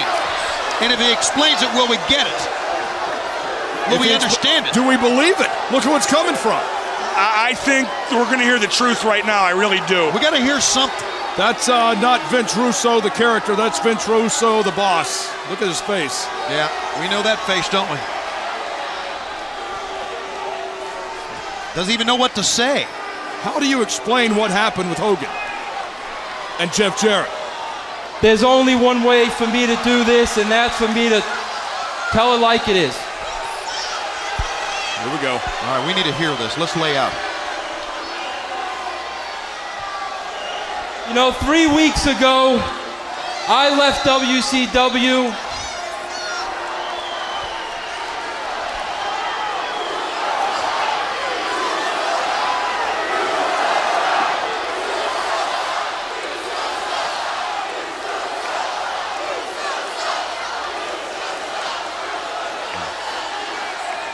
It's real life here, fans.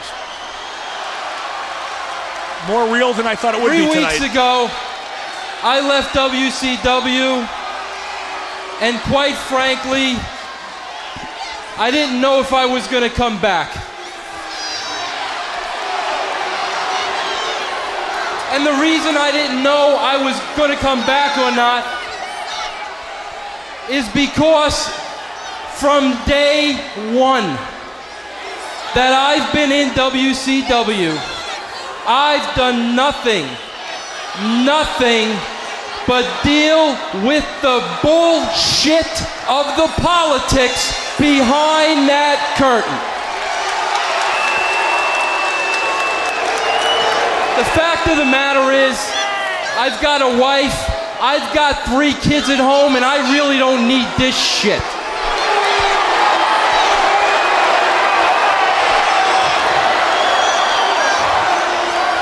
But But let me tell you the reason why I did come back. I came back for every one of the guys in that locker room that week in, week out, bust their ass for WCW. I came back for the Booker T's. I came back for every single guy in MIA. I came back for the Animals. I came back for Jarrett. I came back to the guys behind that curtain that give a shit about this company. And let me tell you who doesn't give a shit about this company. That goddamn politician Hulk Hogan.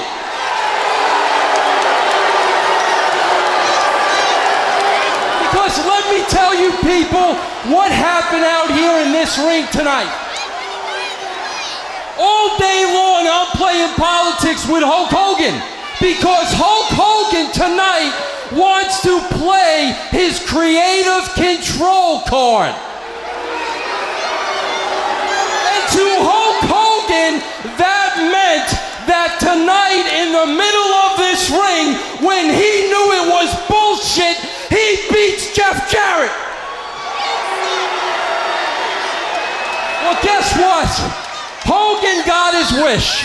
Hogan got his belt and he went the hell home, and I promise everybody or else I'll go in the goddamn grave. You will never see that piece of shit again. Amen. But I sat out there in the people just like you, and I know you paid good money to come here tonight, and nobody is going to be ripped off here tonight.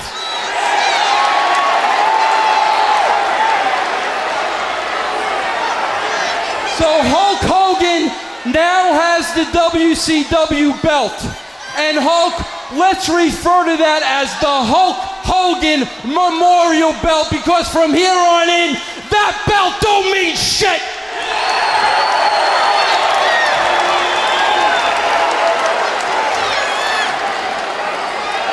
Because there will be a new WCW belt, and as far as I'm concerned, that belt still belongs to the one guy that busts his ass week in and week out in the middle of this ring. And you people can love him and hate him, but he doesn't screw anybody back there, and that's Jeff Jarrett.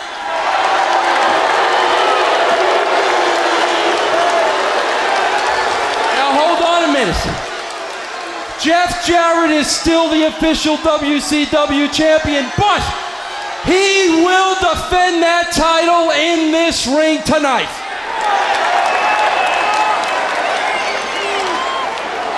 And he will defend that title against the son of a bitch back there who for 14 years has been busting his ass in WCW and can't get a goddamn break because of the Hulk Hogan. And I'm talking about Booker T. Booker T and Jeff Jarrett are the two reasons why I'm in this damn stinking business to begin with. So tonight in this ring, for the WCW title, two deserving guys, Jarrett and Booker, will compete for the WCW, and they'll tear this goddamn house down. And Hogan, you big bald son of a bitch, kiss my ass.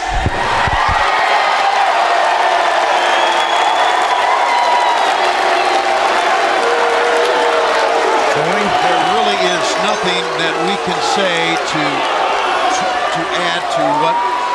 add to that. We have seen a man pour his heart out. This is great. If Russo was a woman, I'd marry him. We've seen a man, regardless of what side you take, we've seen a man, Vince Russo, who we all know, we all have worked for many months, who has busted his rear end for this company, pour his heart out for you in a shoot, as we call it in the wrestling business. That was not on the format. That was not in the production meeting. That was nowhere to be found anywhere until this. So now Jeff Jarrett is technically still the WCW Heavyweight Champion. Later on in the night, Jeff Jarrett would defend the belt against Booker T, and Booker T would actually win it. So we went off the air, at least with Booker T being heavyweight champ, but it was overlooked because of what went down with Hogan, Jarrett, and Vince Russo. Another match from that night, Goldberg defeats Kevin Nash. Now, sit back and relax. I'm going to spend a little time on this because I enjoyed it at the time. I know a lot of younger fans, it's very convenient to look back and say, WCW, ECW, the Invasion pay-per-view sucked. Well, I always bring up the fact that the buy rate was almost 800,000. Not WrestleMania, Invasion. We knew who the participants were on this pay-per-view, and yet it still drew almost 800,000 buys. That's fucking insane. Please, if you were a wrestling fan at the time like me, of course, it was disappointing not to see Hogan, Nash, Flair, Goldberg, Sting. Of course, you had all the big names that were still getting paid from WCW, the AOL Time Warner deal. So, yeah, we knew that. We knew they weren't coming in right now, but we still enjoyed the storyline.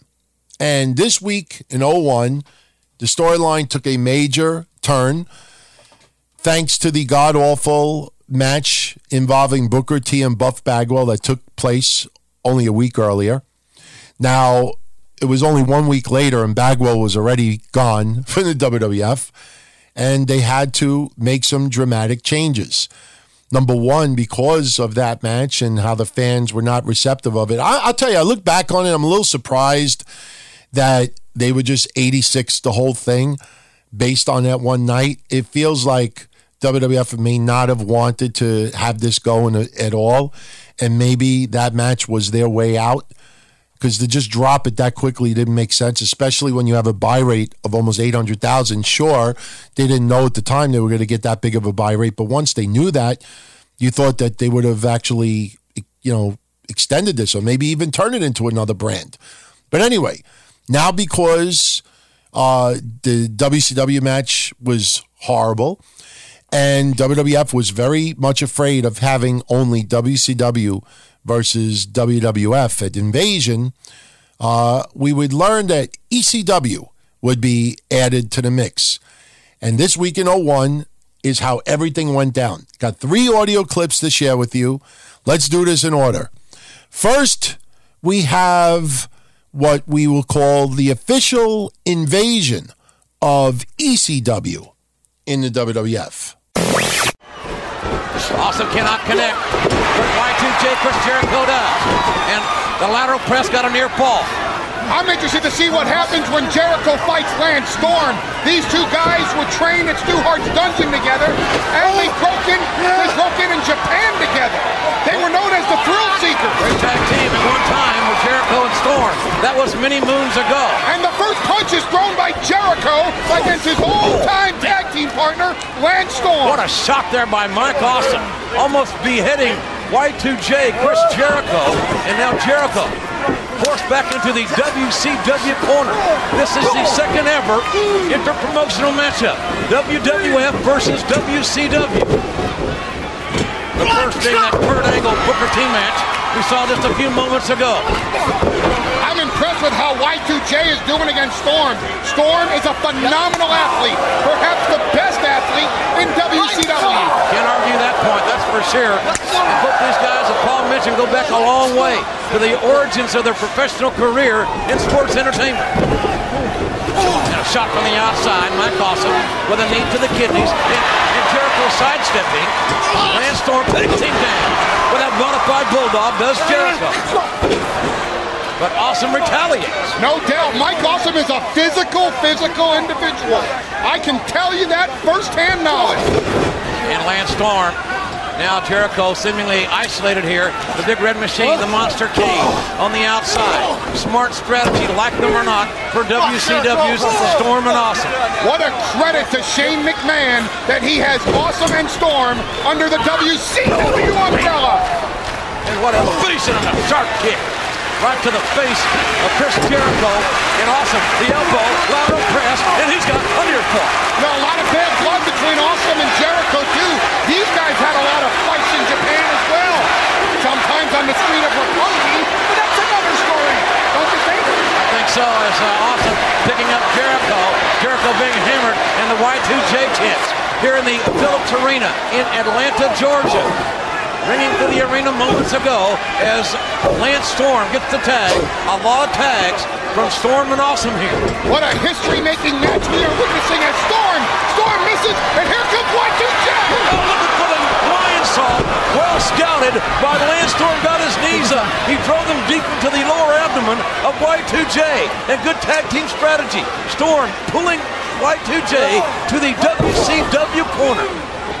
And now Mike Awesome comes in, and Awesome likes to dictate the pace. This is a very powerful man, and now Awesome using all of his weight, leaning down on Jericho, making it difficult for Y2J to breathe. Well, I'll tell you what, after... Don't you love having me as a color commentator? Absolutely. First, a chin lock by Awesome, but the key thing is that Jericho is in the WCW part of the ring.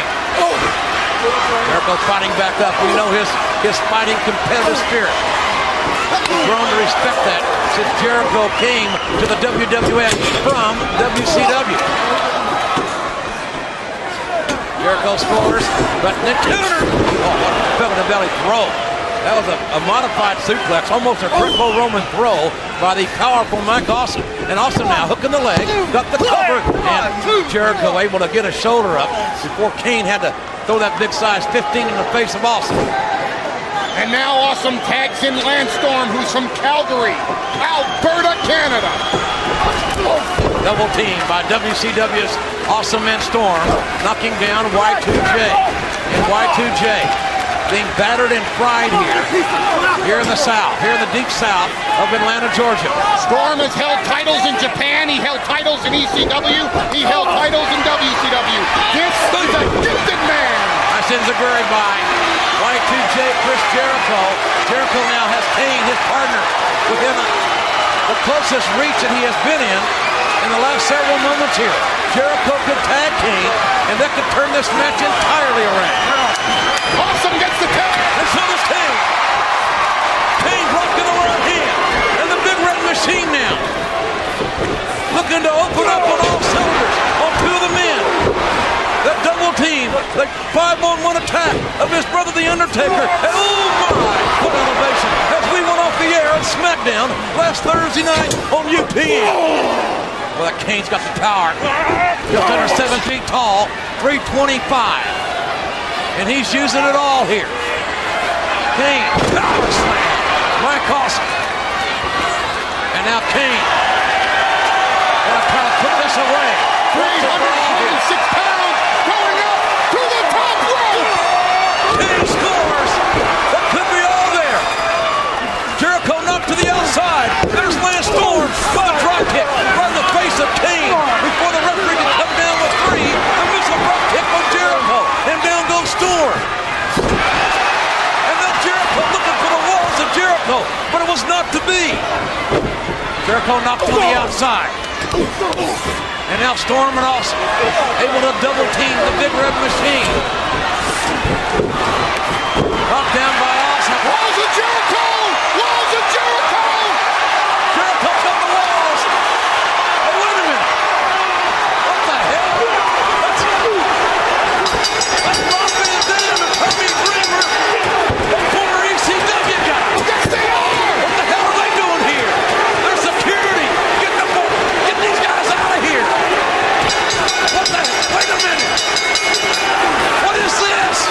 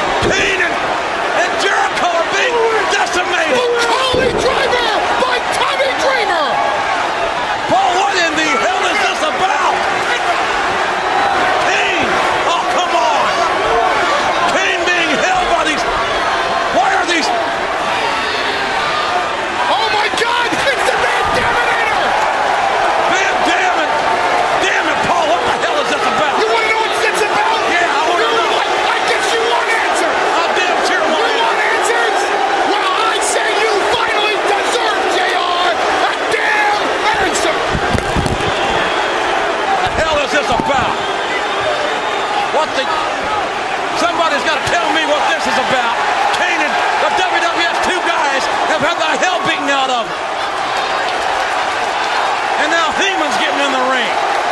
By God, we deserve some minutes.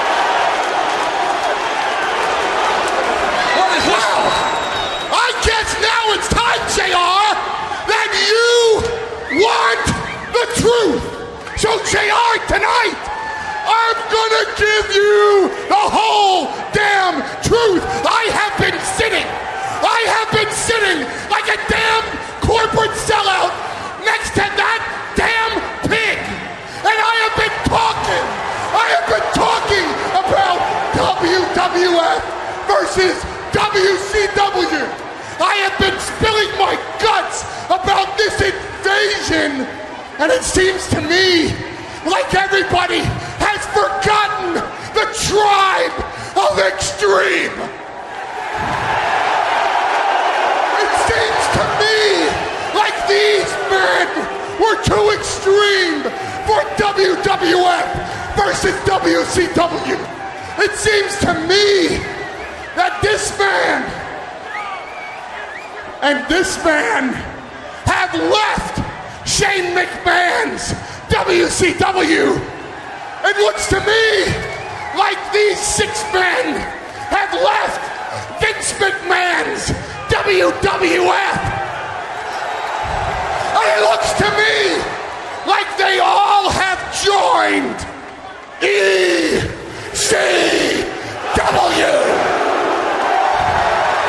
So Vince or Shane, anytime you guys want revenge, we'll take on the WWF. We'll take on WCW. We're not hard to find because this invasion just got taken to the extreme. My God, I thought ECW was not even in business anymore. What the hell does Heyman come up with? The former owner of ECW.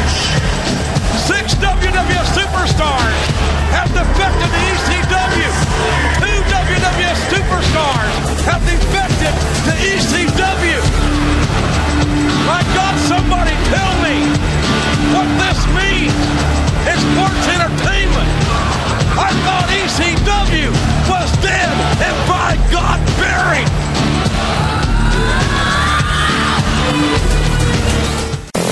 So now we have ECW threatening the WWF, and later on in the night, they would have a fucking tremendous tag team match, and we would learn that for one night only, the WWF and WCW would team up to take on ECW. I'm looking for you. You're looking for me? I'm looking for you, yeah, I'm looking for you. I ought to kick your ass. Oh, yeah, right now. We can do that again, but that's not, we've got a problem tonight. Tonight we need to work together, you understand that? The hell are you talking You just lost 6 of your guys, I just lost 2 of my guys. I can't afford to lose any guys right now. Paul Heyman, ECW. ECW is in our house, McMahon house. So this is what's gonna happen, okay? I need your help tonight. 10 guys he has. I'll take 5 of my guys, you take 5 of your guys. We put our differences aside for one match. One match. You'll get yours at Evasion. One match only. I need your help. We'll take ECW out for good. For one match. Only tonight. All right. But your 5 guys better damn well listen to my 5 guys. You got the wrong way. No. No, yes it is. It's going to be my way here. Or the highway? I don't think so. Exactly. Listen, we put our differences aside one night. I don't care what happens. Okay? 5 and 5. Your 5 and my 5. That's what we got to do. Okay, you're on for one match, but it won't change a damn thing cause an invasion. WCW is going down. I look forward to it. Good luck. So now the match is set.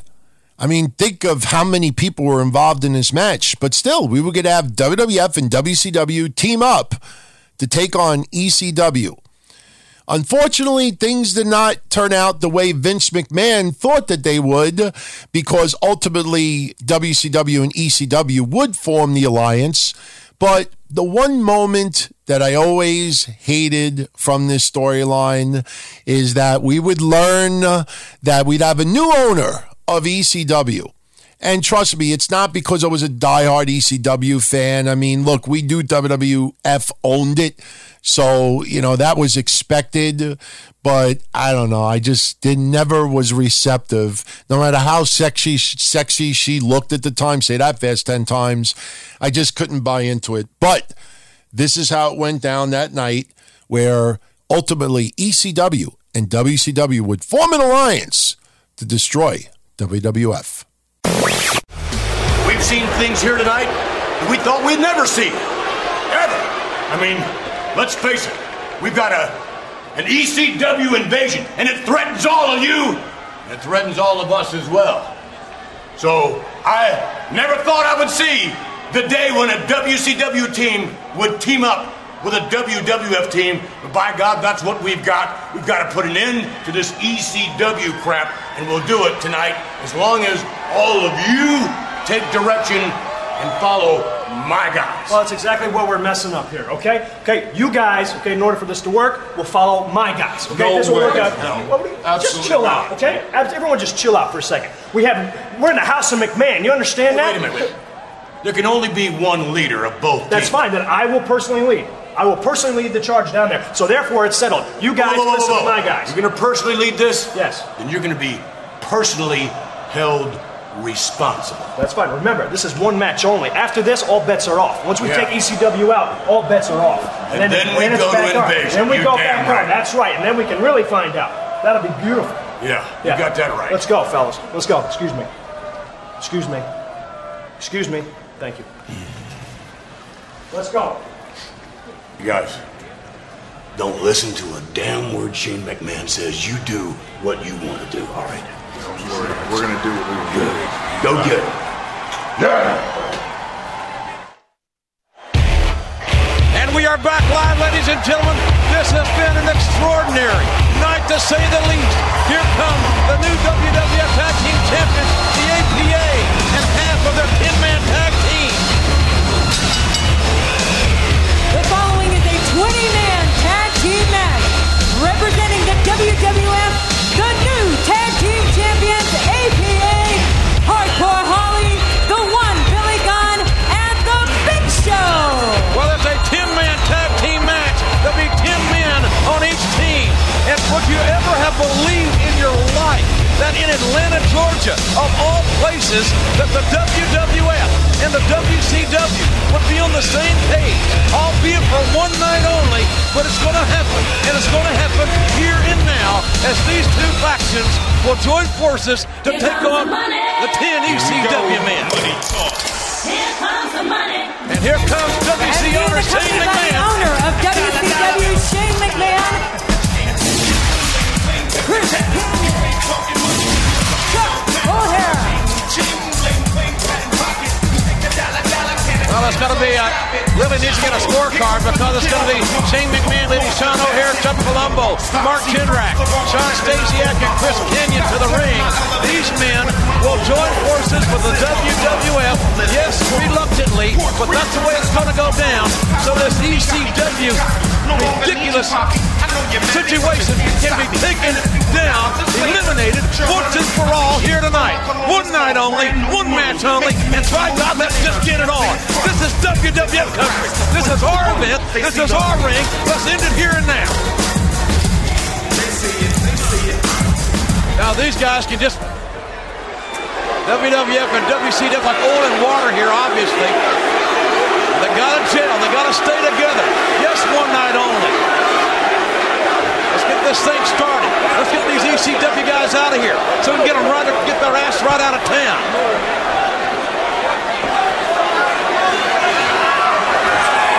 Not the time to have a problem with egos, let me tell you. The APA, the new tag team champions of the WWF, they've had problems, yes, with the WCW tag team champions, Palumbo and O'Hare. Let's suspend these egos, at least for one night, guys. Oh, God. No, come on. And then the WCW and the WWF guys are just beating the hell out of each other, and they're supposed to be on the same team. This is chaotic. You got to be on the same team.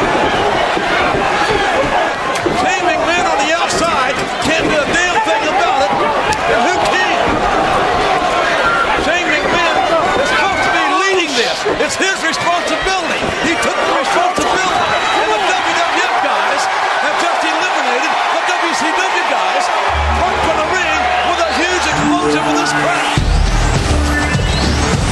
Now, this ain't no 5-dot bingo hall, let me tell you. First with Tommy Dreamer and Rob Van Dam. And all those former ECWs on their way, wherever they are. They certainly did not go back to the locker room area. They left through the crowd, and here they come down through the crowd with their ECW colors on. And look at Heyman. He ran his company out of business, and now he's trying to make a name for himself on our time, on WWF time. And WWF already had one fight here with WCW, who are regrouping on the outside with their leader, Shane McMahon. And here come the 10 members of ECW. There's Taz. What's he thinking? And look at Heyman. What a hideous, repulsive human being. The bald-headed goof. Rhino in the ring, and here come the ECW guys. They came to fight. And the WWF guys are ready to fight. They've eliminated WCW, their own teammates, who are still regrouping on the outside. But it's 10 on 5 now. The 10 ECW guys and the 5 WWF guys. And quite frankly, folks, the ECW guys aren't doing so great. 10 on 5. Rob Van Dam. Manhandled. The one Billy Gunn. Look at the big show. At 500 pounds fighting them all. And when is, by the way, when is Shane McMahon's got his troops here. And look at ECW now. Listen, what comes a numbers game. There's 10 ECW guys and 5 WWF guys in the ring. And there goes the big show on the outside. The biggest WWF guy of them all. And now ECW is controlling the ring here. ECW showing their colors. ECW calling out the WCW. And now here we go. Wait a minute. What the hell is this? What? They're not fighting. WCW's not fighting with ECW. They're high-fiving each other. What the hell is this about? There's 10 ECW guys and the 5 WCW guys, and they're kicking the hell out of our 5 guys. Our 5 WWF guys are getting a look at Shane McMahon hugging that buffoon Heyman. My God, what the... This is a living nightmare. What the hell? What the hell is this? What the hell is going on out here? What the hell are you doing? Just sit back and enjoy it and watch. Watch. Check out your WWF. Oh yeah, Taz mission, baby. It's over. Bye-bye. My God. One more. Feed him in. Feed it in. Bring it, bring it, bring it. Come on. Let's go, let's go. Watch this. My God, this is uncalled for. This is 15 on 5. What the hell is this about? Yeah. One last one. Oh, here it comes. Somebody here it comes. Watch it. Get him. Oh, baby, I see it in 3D. Oh. I cannot believe this. Heyman and Shane McMahon on the same damn page. And our guys are getting physically dissected. The WWF getting dismantled. The damn Get him out of here. Hey, back it up right there. Hey, watch him. Hey, Dad, you want to know what's going on? Can't you see what's happening? I said I can never, ever compete with your checkbook, but I can outsmart you. And that's exactly what I've done tonight. It's exactly what we did tonight. You see, Dad, you told me in the locker room back there that I was personally responsible for everything that happens out here tonight. And you know what, Dad? You're right. I am personally responsible for all of this. I am personally responsible for WCW. I am personally responsible for ECW being here tonight. And hear me out. Listen up. And I am personally responsible for the merger of WCW and ECW coming together tonight. What the hell is he talking about? So, Dad, at Invasion, this new entity, WCW and ECW, is gonna kick the WWF's ass. My God! My God! Oh, yeah. Oh, wait. I got one more thing for you. One more. And I'm also personally responsible and privileged to introduce you to the new owner of ECW. I believe you know this person quite well. Ladies and gentlemen, give it up for Vince's daughter, Stephanie McMahon. How's that? The new owner of WCW. Oh my God! She owns WCW, and the princess, Vince's little baby girl, now owns ECW. For the love of God, the sins of a father are costing us all here in the WWF. I do not believe this.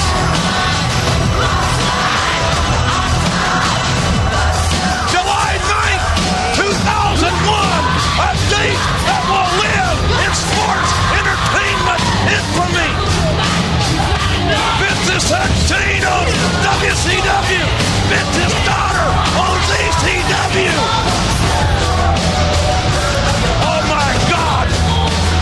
Ladies and gentlemen, may God have mercy on our WWF souls! That same week on SmackDown, I've played it before. You've probably heard it 1,000 times. We have some great Kurt Angle audio coming up. It was this week in 01 where they were doing those skits backstage with Austin, McMahon, and Kurt Angle. And Kurt Angle did his infamous rendition of Jimmy Crack Corn with the guitar. I got Olympic gold. I got Olympic gold. Funny shit. Maybe not so funny for a lot of fans out there, even though it was a little bit surreal for me to see with my own eyes. This week in 2002, we would learn that we would have new GMs for Raw and SmackDown. Now, this week, we would learn who the Raw GM would be. Next week in history, we would find out who the SmackDown GM would be. So, for historical purposes, let's flash back to 2002. Vince McMahon in the ring announcing the new Raw general manager, who happened to be someone who was making their WWF debut. Here we go. Looks like we're going to be joined here early by the NWO. That's the way to kick off Raw. Wait a minute, that's not the NWO. That's Mr. McMahon. What's this? I have no idea. Gotta wonder why Mr. McMahon is coming to the ring with NWO music. Kind of strange, would you say? I'd say this night is starting off somewhat strangely. And I'm telling you, that's going to be a strange main event. And you just saw the reaction there between The Undertaker and Heyman. What's going to happen when The Undertaker's going to be partners with the next big thing?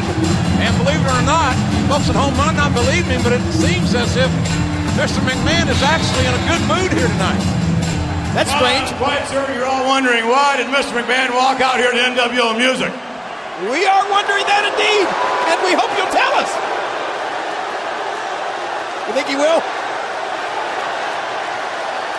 Thanks for that warm New Jersey welcome, by the way.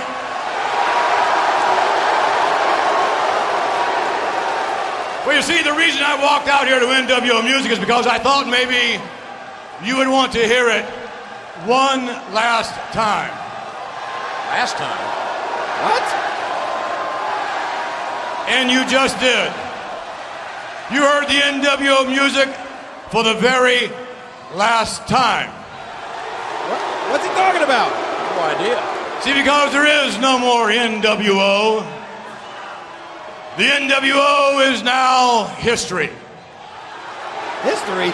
The NWO era is now history. No different than many of the other preceding eras here in World Wrestling Entertainment. We started out, of course, with the Buddy Rogers era. Following that, we went to the Bruno Sammartino era. That was followed by the Pedro Morales era.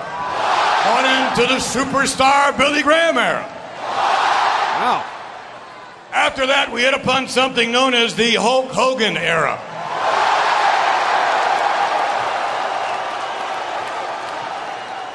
After that was the Ultimate Warrior era. I remember that. And then after that was the Bret the Hitman Hart era.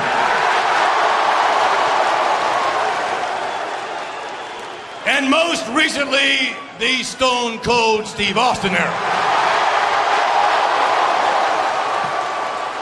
What's he saying? See, all these eras made their mark, but during each and every one of these eras, we World Wrestling Entertainment change with the times. So too, we must change now.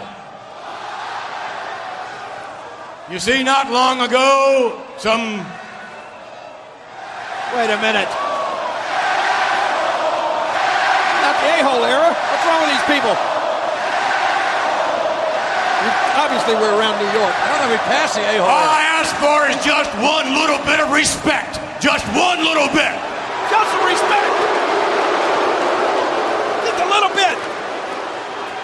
This very program, Raw, was born some 10 years ago, right across the Hudson River in downtown New York City at the Manhattan Center.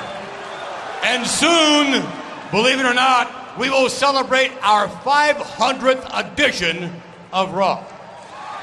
That deserves a standing ovation. But now, it's time for Raw to be yet reborn again. Uh-oh. It's time to shake up Raw. Time to shake up SmackDown. Time to shake up the entire World Wrestling Entertainment brand. And by God, the shake-up begins right here tonight. Oh, no. What does that mean is what I'm wondering. I'm scared of shake-ups. I've hired 2 new general managers. One general manager for Raw, another general manager for SmackDown. What? These 2 general managers will have complete authority and responsibility over their respective brands, and most importantly, will have my unqualified support in their endeavors. Oh, no. And right here tonight, within the next hour, I will name the new general manager of Raw. A general manager who will be firm but fair. A general manager who won't back down from adversity. A general manager who will take Raw to higher ground. Oh, man. I'm getting nervous, JR. A new boss. Yes. Tonight, right here. Please, this is a major announcement. New general manager for Raw, a new boss for Raw, named tonight. Disrespect me if you will. Do not disrespect this new general manager. Who's it going to be? Do you know who it is? I'll tell you why. Because this new general manager will give each and every one of you WWE fans what you truly want. Hey. And take my word for it, this new general manager announced in this ring will give each and every one of you what you truly deserve. What?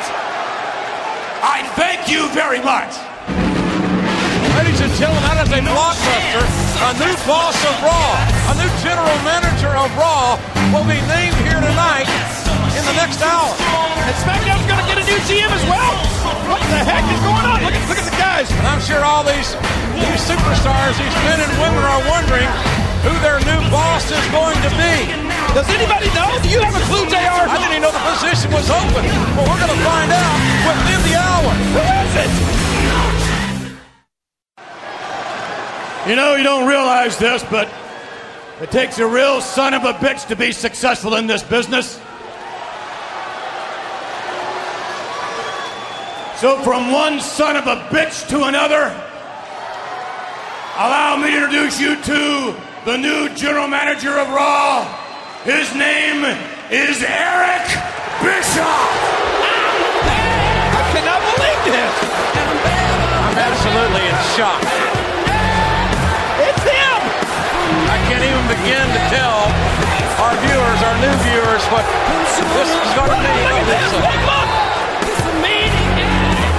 I used to sit in the same broadcast booth every Monday night with Vince when he would wish death upon Eric Bischoff.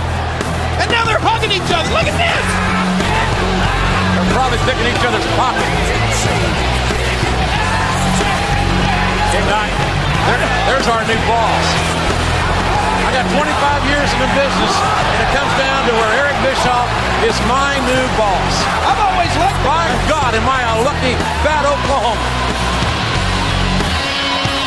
Well, as long as he's fair and firm, and he's got full authority, and Vince is giving him his unqualified support. Fair, but firm, but fair. If he comes over here, you're going to shake hands with him? I will. Sure you will. Well, I'll tell you what, I have seen a lot of things in this company transpire. I can't tell you what this means to me personally. Well, I'll tell you what it means. It means that Mr. McMahon said it's time for a change. Point at it, JR. Back in black. For those of you who may not know me, my name is Eric Bischoff. And I used to run WCW. Not that watered down version, by the way, that invaded this company, but the real deal. You see, when I ran WCW, I became famous. That's right. I was the only person ever able to take it right to Vince McMahon. That would be me. I remember those battles, and that's true. In fact, when Vince was out here a couple of weeks ago talking about ruthless aggression, just who the hell do you think he was talking about? He's ruthless, folks. Very ruthless. That, of course, would be me. I personified ruthless aggression. You got that right. When Vince McMahon needed star power, I was ruthless. Hell, I signed everybody he had. Hulk Hogan, Randy Savage, Kevin Nash, Scott Hall, Roddy Piper. It went on and on and on. Hell, I was like a kid in a candy store. I signed Bobby the Brain Heenan of Mean Gene Oakland just for the hell of it. Just because I could. Just for the hell of it. The people's lives involved here. But what I really did is I took this little family business, this McMahon monopoly, and I gave it one big swift kick in the crotch. And it was sweet. In fact, while Vince McMahon was on trial with the federal government, he took his eye off the ball. And I raided his company dry. And for all of you people who say the only reason I was successful is because I had Ted Turner's money, I've got news for each and every one of you. I was successful because I was innovative. In fact, I was cutting edge. Remember back when Raw was taped every other week and Nitro was live? And I decided to go on the air 2 minutes before Raw, and I gave away everything that happened on Raw so you people didn't have to watch it. Ooh. Damn. Well, that was innovative, I suppose. That was ruthless. That was a little aggressive, but it worked. And how about Alundra Blaze? You remember her? This is women's world champion. I signed her away and I said, hey, Alundra, bring your belt to Nitro. She didn't really want to, but I made her because she worked for me. And I had her go out on national television and throw it in the trash. That's innovative. That would kill me. It was a little ruthless, it was a little aggressive, but it worked. But you know what the important thing was? Is I forced Vince McMahon to change the way he did television. I did. Because in Nitro, I gave away a competitive main event every week with big stars.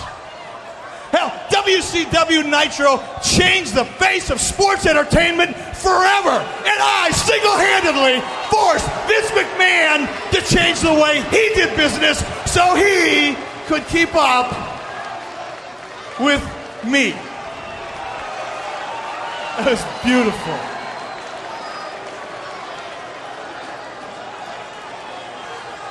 Hey, remember when I created the NWO? Cutting edge, ruthless, aggressive. Not some stale retread.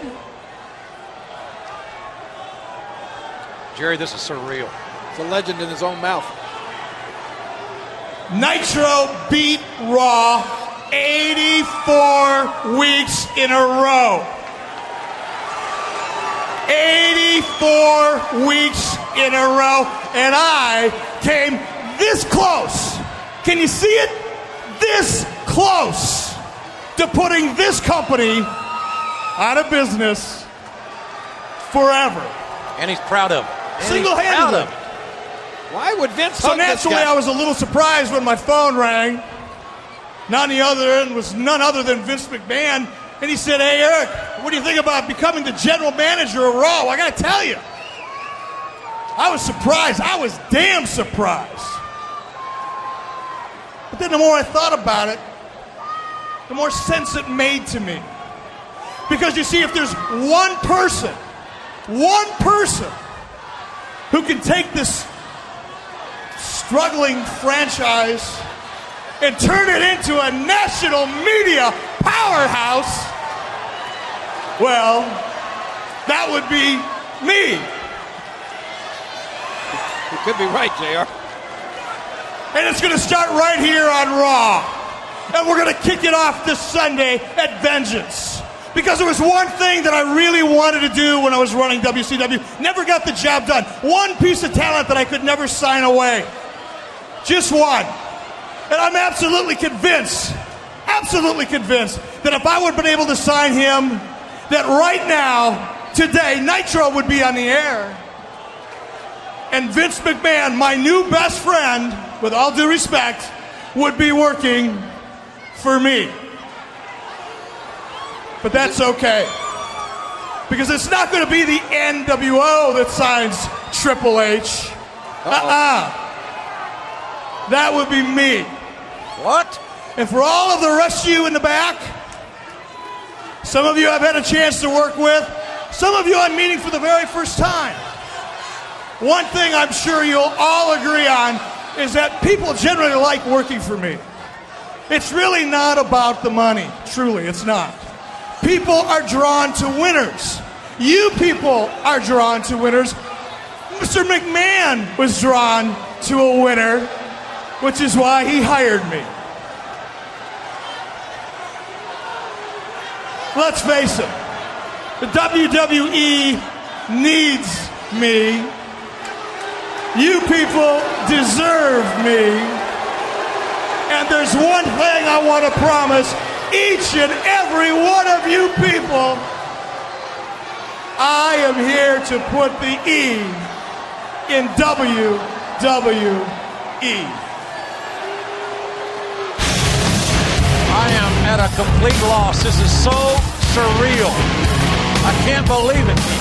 What I can't believe is that he's out here talking about signing Triple H. How can he do that? Triple H is on SmackDown. I don't have any idea what he's babbling about. Triple H is right. He's contracted to SmackDown. And by the way, speaking of SmackDown, who is the general manager of SmackDown? How the hell would I know? I didn't know Bischoff was coming back.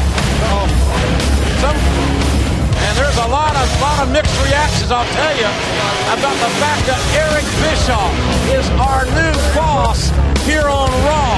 Yeah, some of these guys wish he would get the F out already. 2003, one of my favorite moments in SmackDown history. It's not even a match. It was the infamous rap battle between John Cena and Kurt Angle. It was so fucking funny. And Kurt Angle having his hat sideways and doing all the mannerisms was so fluent on the mic. If you never heard this, it's a shame WWE does not flash back on this all that often. In fact, I think I might have seen them mention it once in the last 15 plus years. But here you go, the infamous rap battle between John Cena, Kurt Angle. I came out here tonight not to wrestle, but to make a point.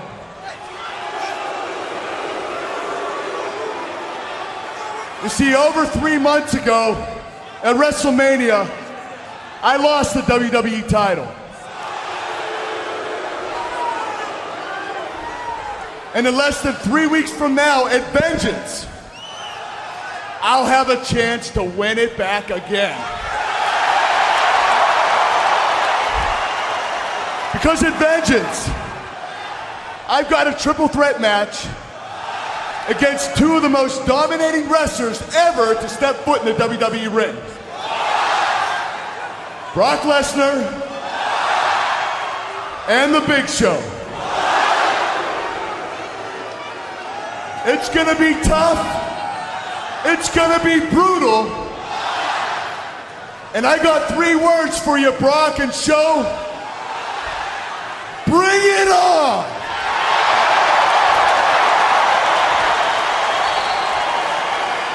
Because I've worked too hard for too long, and I'll be damned if the next time I come to Toronto, I don't have championship gold around my waist again. Woo!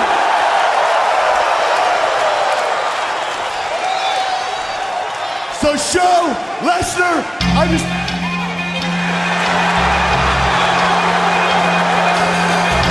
Wait a minute! John Cena?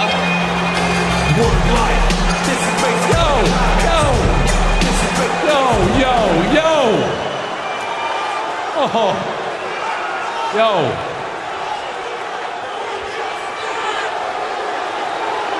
yo! You're forgetting John Cena. You got rocks in your brain? Your gold was out in '96. You need to sport a steel chain. Now, you and Brock are close friends. And Big Show, he needs a bra. That's not a triple threat match. Kurt, that's a menage a trois. And by the time y'all wrestle, there'll be an empty arena. The main event at Vengeance is Undertaker John Cena. Yo, you're not better than me, Kurt. You're not even my equal. I'm like Terminator 3, you're like a Legally Blonde sequel. It makes me sick when you come out here and run your little mouth. We in the Great White North, but you can bite my white South.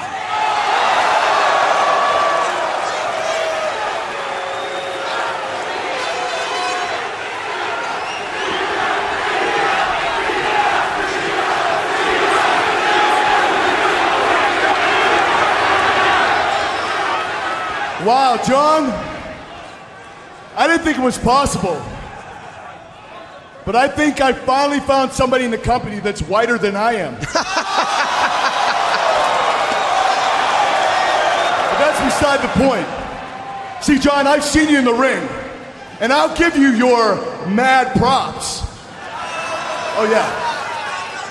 But there's something you need to know about me. You see, as a wrestler, Cena, I'm multi-talented. Oh, it's true. You see, John, I can do Greco-Roman. I can even do amateur. But sometimes I just like to kick it freestyle. Oh, no. Oh, no. Wait. You can't see me, dog. Yo, you couldn't find 2 lines to rhyme if your brain had low jack.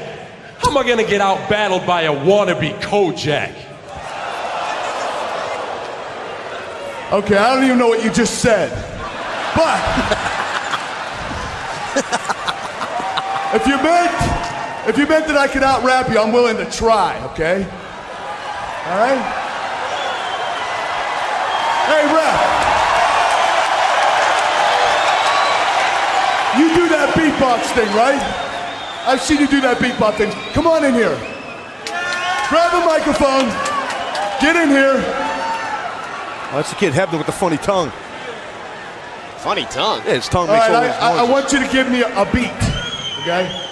Give me a funky beat, something like that. Something cool.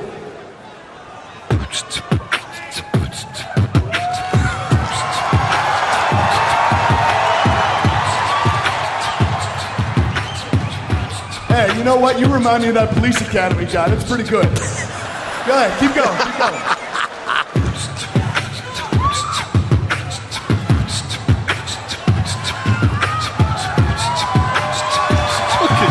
He's a nut. My name is Kurt Angle, and what the heck? I want to go metal with a broken freaking neck. You better step off, cause we ain't friends. I'm moving on up like the Jeffersons. Oh my God. You don't scare me, no. I may suck, but you just blow. Whoa! Yo, that was foul. That was foul, man. What the hell are you talking about? It's obvious. Oh, shut up.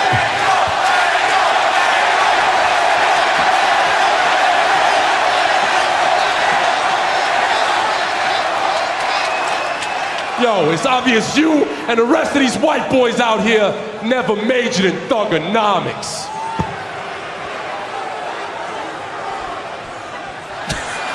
What? What the hell was that? Well, you obviously haven't majored in hugonomics. East Side! No, I didn't want to do this. But now it's on. Kurt Angle, I'm gonna waste you like a... What you gonna do, Cena? Huh? What are you gonna do?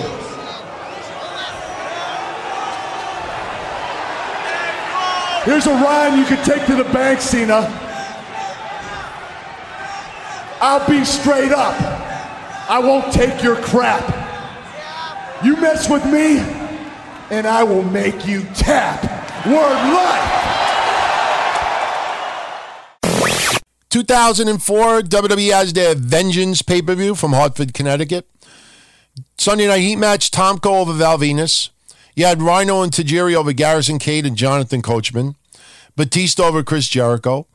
For the World Tag Team Championships, La Resistance retained, defeating Eugene and Ric Flair by DQ. In a no DQ match, it was Matt Hardy over Kane. You had, for the IC Championship, Edge win the belt, defeating Randy Orton. In a singles match to determine the number one contender for the Women's Championship, Victoria over Molly Holly. And for the World Heavyweight Championship, Chris Benoit retains, defeating Triple H. 2005, we opened up with it, the controversy with Muhammad Hassan, but we had some other controversy this week as well with WWE. By now, we knew about what happened with Lita and Matt Hardy. Lita would cheat on Matt Hardy with his friend Edge in real life. This would ultimately lead to Matt Hardy being let go from the WWE for a short period of time. Well, at the time, WWE had a internet show called Byte This. Pretty good show. I think a lot of people enjoyed it at the time. Well, this week it was controversial because Lita would be the special guest, and they promised that Lita would reveal a little bit as far as what went down with her and Edge. And little did they know that someone would call in and this would happen next. Where do you see your relationship now with Edge going forward? I mean, how close are you guys at this point? Well, I definitely am in love with him. This has taken on a whole new turn because of the stress and I mean, if a normal relationship is hard enough as it is, getting to know people and kind of finding your groove, having this magnifying glass on top of it, having fans think that, I mean, even fans that think they're being supportive, screw Matt, go with Edge. I'm like, I can't believe someone just said that to me. The fact, I mean, people, they don't know. And I can't explain how things exactly happen. I can't explain exactly, I can't put a finger on it, why I'm in love with Edge. All I can say is that I am. And I am happy for the feelings that I feel when I'm around him. But I do regret how we both went about it. Once again, we are taking your questions live. 888-LIVE-WWE is the number to call. We have another caller on the line. If you could please state your name and your question, please. Hey, Amy. This is Matt Hardy. The question I'd like to ask you is, you're out here. Is this Matt Hardy? Do we have confirmation? Is this Matt Hardy? This is? Sounds like Matt to me, and it really shouldn't surprise me at this point. Yeah, it actually is Matt Hardy. If you need a little confirmation to prove it, how about the same place where I showed up and embarrassed you this Monday night in Newark? Newark is also the same place you told me you loved me, Amy. Do you remember that? Yes, I do. The first time. You need any more confirmation? No, Matt, go ahead. What's up? No, go ahead. I'm going to give you a chance, considering, I have talked to you here and there, but I haven't talked to you since everything has really, really went down. But I want to hear you explain yourself. Go ahead. I want to hear from you. I want to hear from the horse's mouth. What would you like to know, Matt? Because as I know, I'm sure you've been listening to this entire show. Because if it is, if it's online, it's on in your house. I know that much. Well, the first thing I want to say is how did it feel to see me Monday? I don't know if it was so much seeing you that I didn't like, but I didn't really like seeing you blindside my boyfriend and attack him. But that was awfully sweet of you. Well, if you thought that was sweet of me, believe me, your life is only starting to become miserable. And Adam Copeland, your boyfriend, the love of your life, his life is only starting to become miserable. Because Monday was the very first day in my movement. And my movement will be to get retribution on you and against that piece of feces, Adam Copeland, and against the WWE, more specifically the office of the WWE, Johnny Ace, and all the other that fired me. That's great. Are you done with your wrestling promo that you just cut? Oh, no, actually I'm not. I've got plenty more wrestling promos to do. Great. And I've got plenty of things to discuss with you. So go ahead. Why don't you tell me exactly? Why is it you're more in love with Adam Copeland than me? Why did you throw away 6 good years? Why'd you flush that down the drain? Especially considering this guy has been married twice and he's run over every woman he's been with. What makes you think you're so special? What makes you think you're different? I don't know that I need to tell you about my relationship with... I think you owe it to me, considering I've given you 6 good years of my life, and I probably loved you more than anyone else would love you. No, I'm saying I don't think that I owe you an explanation of my relationship with Edge. Although I can tell you about why I don't want to be with you. You cutting wrestling promos in a personal context could be one excuse that I could tell you. Okay, great. Well, you are the reason that I'm cutting wrestling promos, and you are the reason why I showed up Monday night, and you are the reason all this began. And I don't understand why that's my issue, that you've chose to act out this breakup that happens every day, just not on camera and not in a public forum, that you've chose to act out this way. You've chose to rally your MFers because somehow having your MFers behind you makes it a lot better and easier to deal with and somehow more right, and you're more vindicated because I fell in love with somebody else, and because you have a lot of MFers, somehow that equals, I don't know. I haven't quite put the two together, but... Well, the reason why it's public is because we're public people. We're public wrestling celebrities. And we were a lot more than just a couple, Amy. We were also a working couple. We'd worked together in the WWE for many years. And of course you knew, getting involved in a relationship with another worker, a guy who claimed to be one of my best friends. They say in this business, you only have like the number of friends, true friends that you have, you can count on one hand. And I would have considered Adam one. And considering that you would go out and fall in love and have an affair with him behind my back and lie every step of the way, I definitely think that makes things a public issue, especially when that's going to come out. Come on. We're on TV. We're on worldwide. We're in every country in the world. And considering the power of the internet, that was going to be out, and I was going to defend myself because I didn't do anything wrong. You didn't do anything wrong. And as far as the whole Matt getting fired and not Edge, I mean, you've got a guy. I'll tell you, John Laurinaitis, Johnny Ace. That's what everybody calls him. He's the guy who's the head of talent relations right now. I was ready to make a comeback. I'd rehabbed. I was supposed to be out 8 to 9 months with my left knee. I had it totally reconstructed. I was ready to come back in 6 months because I busted my ass to rehab my injury and come back for a wrestling company that I love with everything I am, that I've sacrificed everything I've had over the last 7 years. And you guys know that. TLC matches, ladder matches, table matches, whatever it may be. And I was ready to come back. I was in Greenville, South Carolina working out. I was in the ring actually working out with one of my buddies, Crazy K, and I got a phone call from Johnny Ace. And at this point he said, well, Matt, just want to tell you, he said, we're going to have to release you.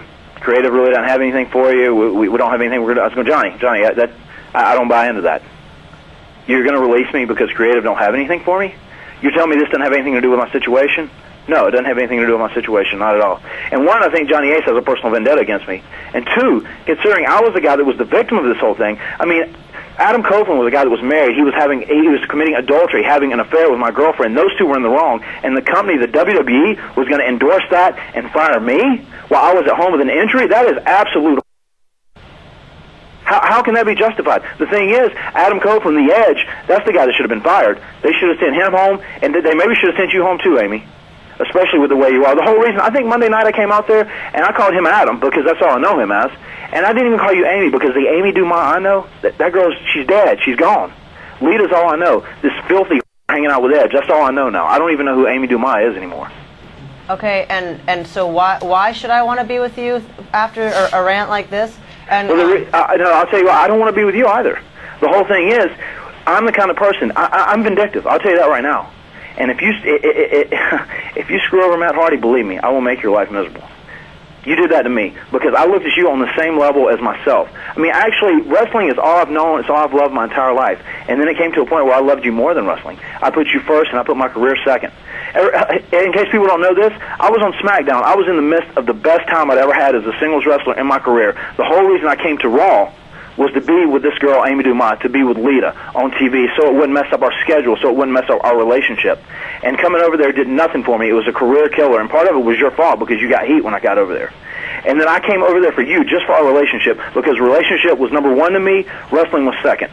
When I was out hurt, though, it seems to you that our relationship didn't mean anything. Wrestling was first to you, and then even your relationship with Edge became first to you.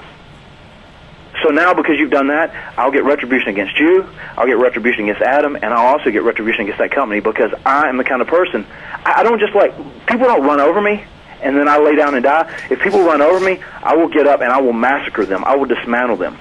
And you have no idea. You know what it's like to be my closest ally and have me do anything for you, and you're going to see what it's like to be my worst enemy. And I know. I read already, Matt. Good. Thank you. Well, just to reiterate, because I know you're not too up on your internet sites, and you're not too up on your articles and whatnot. So just so you know, I want to warn you before I come.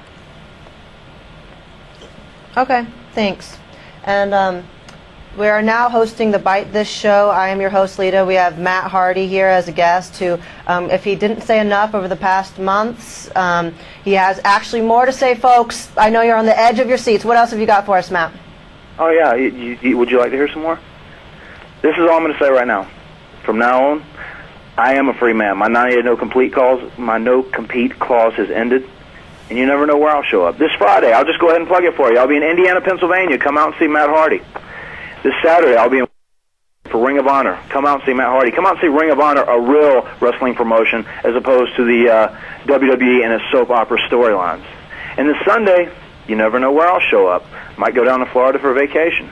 Monday, you never know where I'll show up there.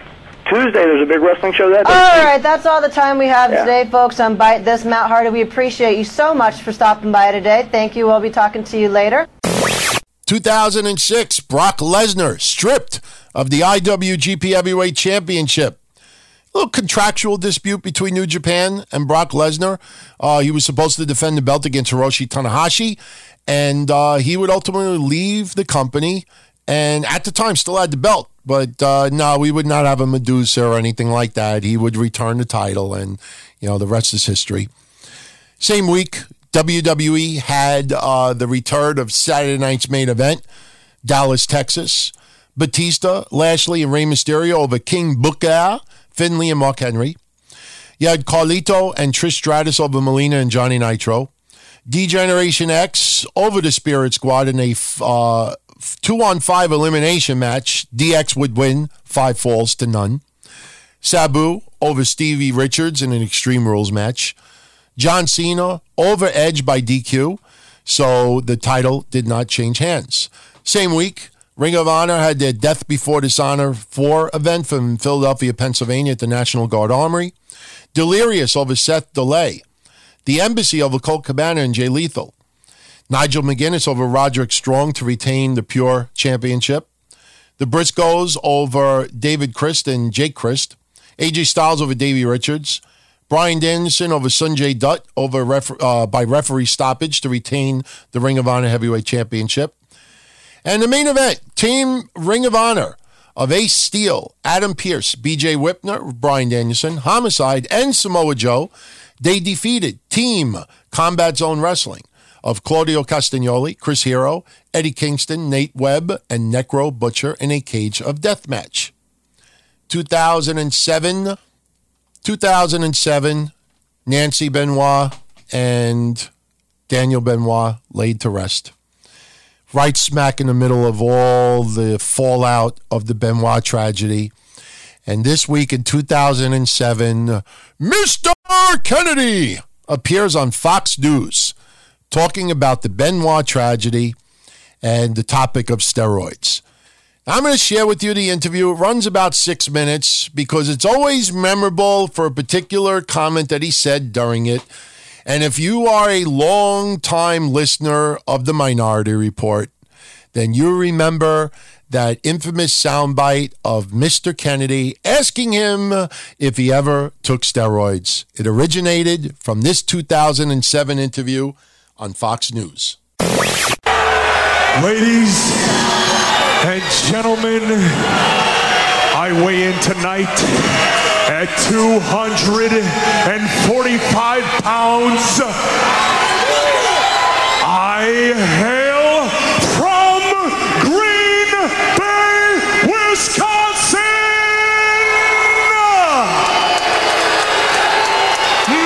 Mr.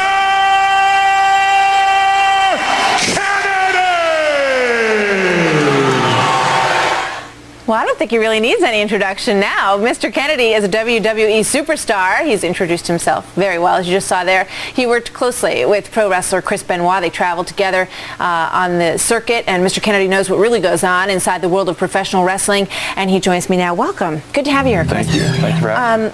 So tell me, when you're on the road, I was just asking you this, you're traveling with Chris Benoit. How much time do you spend together? How well did you know him? I wouldn't say that I was one of the guys that knew him extremely well, but over the course of the last 2 years that I've been with the WWE, he was somewhat of a mentor to me. I trained with him. I traveled with him on occasion, not very often, but I traveled with him on occasion. I always talked to him, always got advice from him in the locker room. So, I knew him pretty well, and there were things that he opened up to me about that. Did he ever talk to you about steroids? No, never talked to me about steroids. That was just something that was never brought up. So, I know that I read your blog. I know you're angry. You feel like your profession's being misrepresented because everybody is out there talking about Chris Benoit, talking about the need for regulation perhaps, talking about the use of steroids that may be hurting and destroying, in some cases, people's bodies. What are we getting wrong? Well, for one thing, one of the things that's been going around lately are these lists. Anywhere from 60 wrestlers on these lists to over 100 wrestlers on these lists who have died from, professional wrestling over the past 10, 20 years. And the thing is that it's unfortunate that we lost one person, let alone the fact is that we've actually lost 5 people under our watch, and the other, 60 to 100 people were independent wrestlers, wrestled for other companies other than the WWE. But overall, it does say WCW. something about what's going on when you have all these people who are, in their 30s, and I have the list of the people who are WWE related, and 3 of them, Russ Haas, Eddie Guerrero, and Bill Pillman, all died of heart ailments. Right, and Russ Haas had, he was born with a heart condition, and that's why, he had I believe he had a heart attack in the ring, and that's why he died. The other 2, yes, and if you look at those 2 instances, Eddie Guerrero and Brian Pillman, those were 2 guys that chose to use a lot of drugs and take steroids and things like that, and they did so before they came to the WWE. They played. They wrestled for WCW, which is owned by Ted Turner. They wrestled for a number of other organizations, and you know what? Back then, the lifestyle was completely different. These guys were on the road all the time. They would be on the road for as much as 40 days at a time, and they would be out, drinking until the wee hours of the morning. They would take pills to go to sleep. They would snort coke to get up, and they would do this day after day after day. So maybe it was, a decadent lifestyle overall. But, I'm just a casual observer, and we all see, athletes, in some cases baseball players, who are huge, really bulked up, and then in, documented cases, you can see them stop taking steroids and they get very small. So I look at WWE wrestlers, and not just WWE, other wrestlers and the kind of people that you're talking about who used to be in the profession, look to me like they're taking these kind of drugs. Are you telling me that they're not? No, we actually have a drug policy in place right now, and we're regularly tested. I've been tested since I've been with the company. I've been tested 5 times. You don't take steroids? No. I've been tested myself 5 times, and there is, contrary to popular belief, somebody said that that our allowable levels in the WWE are ridiculous, which is wrong, because you say they're the same as football. They are the same. Right. The only difference is that for us, because we're not our finishes are predetermined. The outcomes of our matches are already predetermined by somebody, and our levels are 4-to-1. Testosterone to epitestosterone level, and if you test higher than 4-to-1, you're automatically suspended, and then Dr. Black, the doctor who implemented this program, will then review each case, and if you have a legitimate medical reason why your levels are higher than 4-to-1, which is a very small percentage of reasons why why you would be able to have an elevated testosterone level. And if you don't meet those criteria, you're suspended and ultimately fired if you... You don't think there's a problem? You don't think there's a steroid problem in wrestling? I think that there was a steroid problem at one time. I don't think there is anymore. And I think that the people that you're seeing dying were from that era where... So you think when we get the toxicology reports back on Chris Benoit, it's not going to be a steroid issue that caused it? I don't know. Obviously, his steroids were found in his home. Right. And if he was using steroids... he obviously wasn't, he had passed the drug test, so maybe he injected steroids the day before he died. I don't think the toxicology reports are actually going to prove anything. Right. All right, Mr. Kennedy, representing hopefully a new breed of wrestlers who don't have a lot of these issues. We truly are. And we thank you very much for coming here tonight. Thank you. Good to meet you. Thank you for having me. Good luck to you. Yeah. Shortly after this interview, Mr. Kennedy would fail the wellness program. His career in the WWE was never the same. Never the same. Now, to his credit, I thought he did pretty damn good in TNA. Cleaned up his act. I think he has a wrestling school now. He deserves a lot of credit. But look, at the time, sure. Any of us deal with a murder-suicide in our personal lives? No. It's a very bad situation to be in, awkward. Sure, it doesn't justify him failing the wellness program, but still. It was just a really black eye in the world of pro wrestling, the Benoit murder-suicide. I don't know if pro wrestling has ever recovered, fully. I mean, it just so many dramatic changes since. And look, for the better. The wellness program, although not perfect, I think dramatically changed after this. WWE doesn't want something like this. I don't think anybody in any profession, and whether professional or personal, no, it's just a really fucked up situation. Same week, WWE signed Teddy Hart to a developmental deal. This guy should have made it big time in WWE. Unfortunately, because of some issues, I think he himself would admit that he was very immature at the time. He would be signed this week in 2007. By October, he was done. Same week, wrapping up 07. First, Jim Ross opened up his JR's Family Barbecue restaurant. Would stick around for about 2.5 years, or close to 3 years. Would close down because of the economy, and overhead was just way too expensive. But luckily, he still has his barbecue products available on his website. A lot of supermarkets carry it. I have been a purchaser of his product many times over the years. Barbecue sauce, the Chipotle ketchup, outstanding. The beef jerky, excellent. And even his mustard, even though I'm not a big mustard fan, I thought his mustard was great as well. There's really, the JR's barbecue products are not hype. They are legit. If you've never tried it, you should. TNA would have their Victory Road pay-per-view from Orlando, Florida. In an Ultimate X gauntlet match to determine the number one contender for the X Division title, Christopher Daniels wins it, defeating Puma, Jay Lethal, Homicide, Sunjay Dutt, Petey Williams, Elix Skipper, Kaz, Senshi, and Sharkboy. Voodoo Kin Mafia over Basham and Damager. James Storm over Rhino. Motor City Machine Guns over Jerry Lynn and Bob Backlund.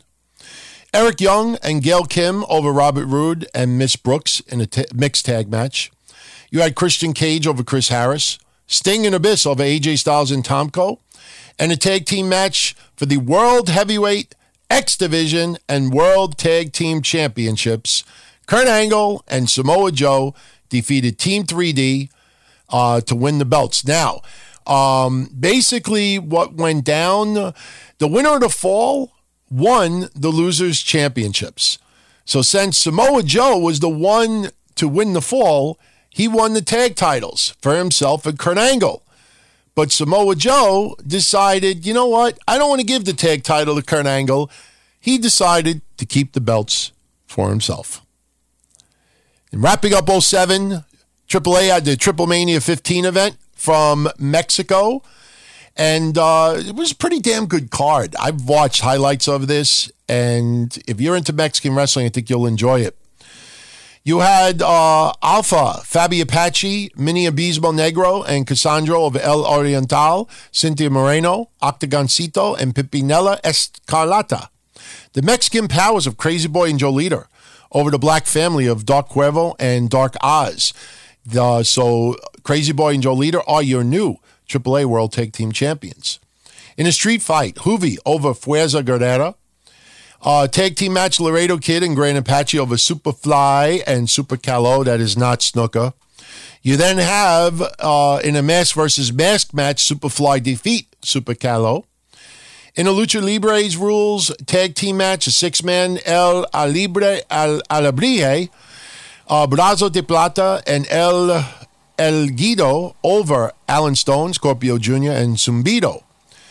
Headhunter number 1, Ron Killings, Rikishi Fatu, and Sabu win a 8-man tag team match over the Animal Latin Lover, La Parca, and El Zorro. And the main event, in a Domo de la Muerte cage match, you had Charlie Manson, Chessman, and Cibernetico defeat El Messias, Sean Waltman, and Kenzo Suzuki. And because Kenzo Suzuki was the last person in the cage, he had to have his head shaved. 2008, Ashley Mazzaro released from WWE. TNA had their Victory Road pay-per-view from Houston, Texas. In a 4-team, 12-man elimination tag team match, the third round of the 2008 TNA World X Cup Tournament. Team TNA, which was Alex Shelley, Chris Sabin, and Curryman over Team Japan of Masato Yoshino, Milano Collection AT, and Puma. Team Mexico over Verno, Ray Bucanero, and Ultimo Guerrero. And Team Internacional of Alex Kozlov, Doug Williams, and Tyson Dux. Gail Kim over Angelina Love. Sunjay Dutt over Jay Lethal. In a fans' revenge lumberjack match for the TNA tag titles, the LAX retained the belts, defeating Beer Money. Taylor Wilde retains the Knockouts title, defeating Awesome Kong. In a 4-way Ultimate X match, which was the first round of the 2008 World X Cup Tournament, Volador Jr. defeats Davari, Kaz, and Naruki Doi. In a Full Metal Mayhem match, Kurt Angle and Team 3D over AJ Styles, Christian Cage, and Rhino. And for the TNA World Heavyweight title, Samoa Joe and Booker T wrestled to a no contest. 2009, Bobby Lashley signs with TNA. 2009, Bobby Lashley signs with TNA. And superstar Billy Graham sells his WWE Hall of Fame ring on eBay. Gets a little over 11 grand for it. Hope you spent that money wisely. 2010, TNA has their Victory Road pay-per-view from Orlando, Florida. Doug Williams retains the X Division Championship in an Ultimate X submission match. He defeated Brian Kendrick. Brother Ray wins a three-way over Brother Devon and Jesse Neal. Title versus career match for the Knockouts title. Angelina Love defeats Madison Rain, but it's by DQ, so the belt does not change hands. Fortune of AJ Styles and Kazarian over Rob Terry and Samoa Joe. In the steel cage match, Hernandez over Matt Morgan. Jay Lethal over Ric Flair. Entertaining match. For the vacant World Tag Team titles, the Motor City Machine Guns defeat Bear Money. Kurt Angle over D'Angelo Dinero. In a four-way match for the TNA Heavyweight Championship, RVD retains, defeating Jeff Hardy, Mr. Anderson, and Abyss. Same week, Dixie Carter and Tommy Dreamer announced at the Impact tapings that they are going to be doing their own ECW one-night stand. It's going to be called Hardcore Justice. We get to relive that in a few weeks. Remember? Me Kahoney. Balls Mahoney, God rest your soul. Wrapping up 2010, remember the game show Downfall on ABC hosted by Chris Jericho? You know, it only lasted 5 episodes. Felt a lot longer, right? But you can watch the game show episodes on YouTube. They're all there. It wasn't a bad show. It was just too confusing. I mean, I haven't watched episodes since, but from what I recall from it, they had contestants. They would have to answer questions. And, you know, you would have, like, panic things where you would hit a button to stop a conveyor belt. And, by the way, the conveyor belt had all, like, your prized possessions that you owned, cars, furniture, wedding stuff. And if you didn't answer the questions correctly, things would fall off the conveyor and be destroyed. The game show was like a fucking 150-story building. And, yes, I'm exaggerating it. Chris Jericho was fine in it, but ABC, because of the ratings, were not good. They canceled it. And at the time, Jericho was basically telling everybody online, you're all haters, you're full of shit, you know, we need more contestants, it's not canceled. Yeah, they never had another episode.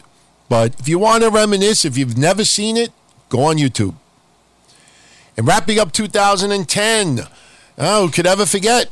Indie wrestler Chasen Rance, arrested in Florida, accused of having sex with a 15-year-old, and he would ultimately plead, I think, no contest. It's interesting because if you look at the history of it, he pled no contest, I believe, in 2010. Sentenced to 2 years of community service, had to register as a sex offender for 7 years. So now if you do the math, you say, okay, registered as a sex offender for 7 years in 2010. That means in 2017, he should be good to go. Well, if you go on the Florida Sex Offenders Registry, he is still registered as a sex offender to this day. Honestly, I don't give a shit about Chasen Rance. So I'm not going to try to research as to why that still is the case.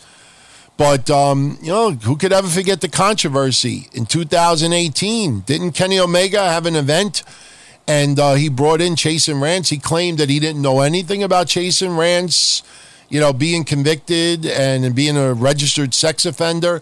Look, there's nothing to discredit what Kenny Omega said. I take his word for it. They did not have, you know, cards where they wrestled together and stuff like that. Sure, most of us knew about Chasen Rance with the sexual abuse with a minor, but, you know, not everybody did. So I remember when we covered it on the shows, I couldn't really hold, you know, Kenny Omega to the fire for it because, you know, he claimed he didn't know, and got to take his word for it. He apologized tremendously after. But, yeah, that's going to haunt Chasen Rance for the rest of his life. 2011, TNA has their Destination X pay-per-view, and we got a couple more audio clips coming up shortly. CM Punk fans will definitely enjoy them. Orlando, Florida for TNA's pay-per-view. Kazarian over Samoa Joe. In an open challenge match, Doug Williams over Mark Haskins. Eric Young and Shark Boy over Generation Me of Jeremy Buck and Max Buck. And after this event, the Bucks would request and were granted their release from TNA. In an Ultimate X match to determine number one contender for the X Division title, Alex Shelley defeats Robbie E., Amazing Red, and Shannon Moore. RVD over Jerry Lynn. Four-way X Division showcase match, Austin Aries over Jack Evans, Zema Ion, and Low Key. For the X Division Championship, Brian Kendrick wins the belt, defeating Abyss. And AJ Styles over Christopher Daniels in almost 30 minutes. Excellent match. Same week, TNA signed Kid Cash. And this same week, we had all the controversy of CM Punk, who was going to be wrestling John Cena for the belt. CM Punk talking about how his contract was going to expire in WWE. And we had two very long but very memorable segments go down this week on Raw. Now, I trimmed these down. For all you John Cena fans out there, my apologies. I did not include the John Cena footage for the simple reason that you add up the amount of time with these two clips. It's insane how long these segments were on that episode of Raw. Over 30 minutes, easily. But first, I give you now CM Punk announcing that he wants to have open live contract negotiations on Raw with Vince McMahon.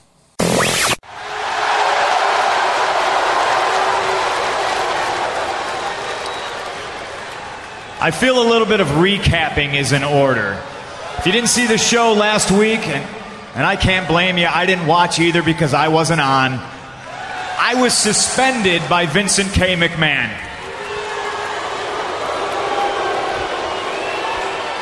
I was suspended because the week prior to that, I got into a little bit of trouble because of some things that I said. I didn't get in trouble because I announced that July 17th my contract with World Wrestling Entertainment ends. I didn't just get in trouble because I said not only am I going to defeat John Cena this Sunday at the Money in the Bank pay-per-view, but that I was going to leave with the oh-so-precious WWE title, rendering all future champions completely irrelevant. I didn't just get in trouble because of this little nugget. I mentioned when Vince McMahon finally dies that the company will fall into the hands of his idiotic daughter and his son-in-law, who I believe I referred to as a doofus.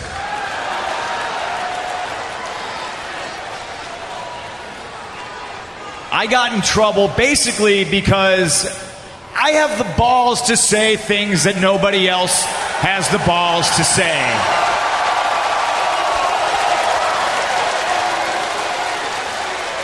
Things like this company inside and outside the ring are filled with a parade of shameless ass kissers.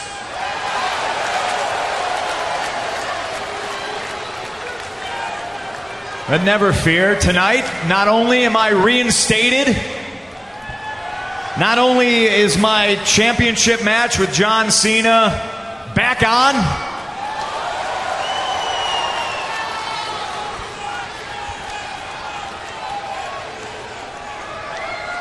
I brought backup just in case they cut my microphone off.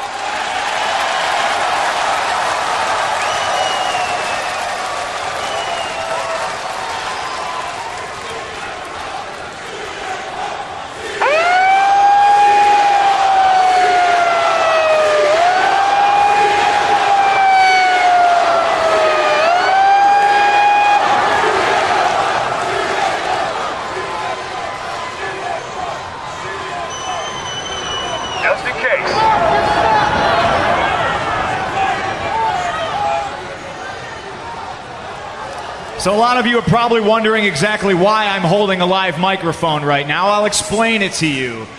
Vince McMahon desperately wants to sign me to a very long-term, very lucrative contract with World Wrestling Entertainment.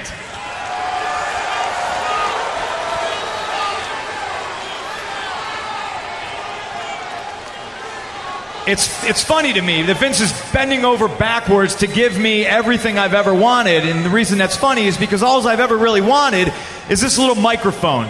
See, this is power. This voice, this is power. In anybody else's hands, this is a microphone. In my hands, it's a pipe bomb, as I showed 2 weeks ago. So Vince McMahon finally sees me for what I am, and that is the hottest property in this industry today.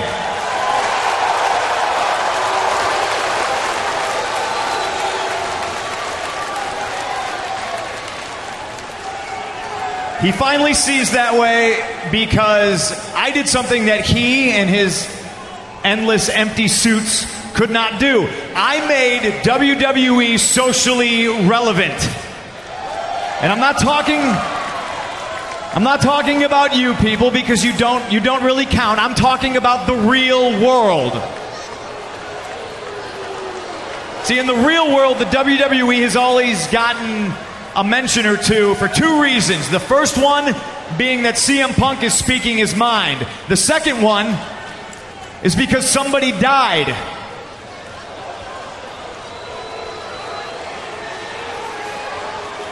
It's true.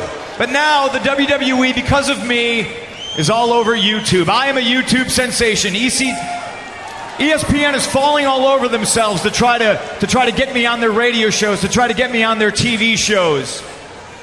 Jimmy Kimmel's people are ringing my phone off the hook. They want to know exactly what I have to say. They're begging for my story. And I find it funny that I have one foot out the door and Vince McMahon finally wants to give me everything I want. Well, if 5 years ago Vince McMahon treated me this nice, I wouldn't have 5 years of pent-up ammunition to unload on him. I wouldn't have so much to say.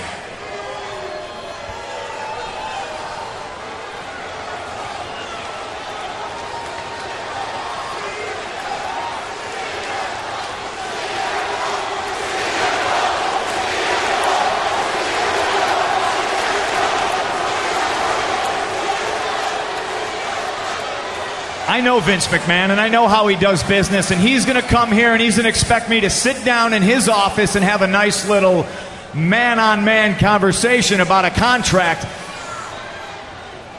But I also know he likes to do things that have never been done before, so I say tonight, Vince McMahon, we have the first ever live contract negotiation in the ring.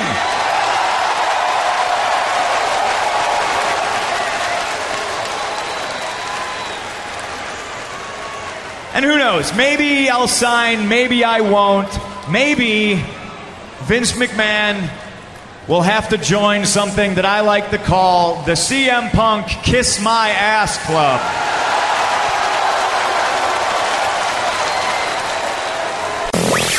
And then later on in the night, we would have CM Punk once again with this confrontation with Vince McMahon. I apologize, you son of a bitch.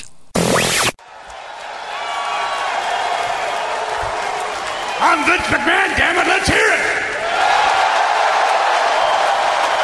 Thank you, clap. Those of you who actually think that I'm going to join the CM Punk Kiss My Ass Club, I hope you're not going to be disappointed. That's definitely not going to happen. I can't imagine myself on my hands and knees if someone drops their trowel and shows me the big moon, and I could just never, ever do anything like that. But the other aspect of this whole thing is bothersome in that there's supposed to be some sort of public negotiation. Whether it's John Cena last week publicly spewing off at the mouth or CM Punk wanting to have a public negotiation, contracts should not be negotiated, with all due respect, in public. But nonetheless, that's what CM Punk, I can't even pronounce his name. He is a punk, but nonetheless, come on out, CM Punk. I wonder what CM stands for. They got the punk part right. Come on, let's get this over with. I've got a plane to catch.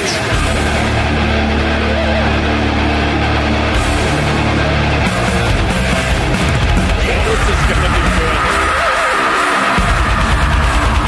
And CM Punk mocking the walk of Mr. McMahon.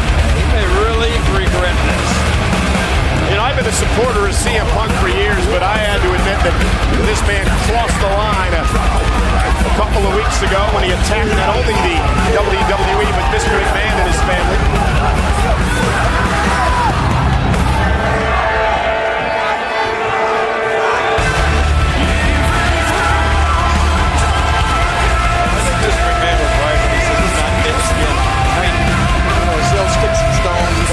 Name's not never going to hurt you, but threatening to leave the company with the title, that's a big deal. The man offering a handshake, apparently.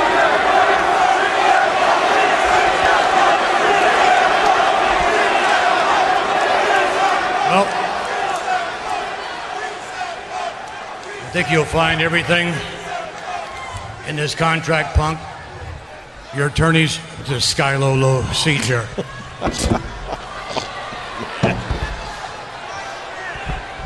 You'll sign everything here and find everything here in order. Your attorneys have been through it numerous times, including a little provision that you want your own collector's cup.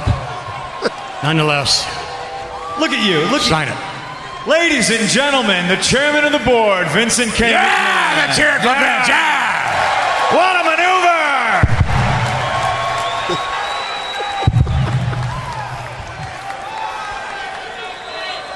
Look at you. You're really going to go through with it, aren't you? For somebody who's always been so pro John Cena, I figured you'd come out here wearing one of his ridiculous red T-shirts. You'd have the armbands on. But looking at you now, I can tell you have zero faith in John Cena come this Sunday, which I clearly don't blame you. My faith or lack of faith in John Cena has nothing to do with this. I simply want you to sign the contract for the right reasons. First of all, to make you a rich man, richer than you already are.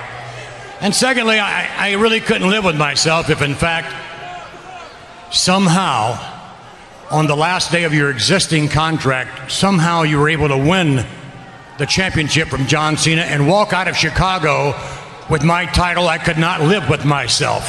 That's why we have the contract. That's why we have all of these provisions in here, just like you asked for, right? I mean, this is right, Phil, right? I mean, I can call you Phil, right?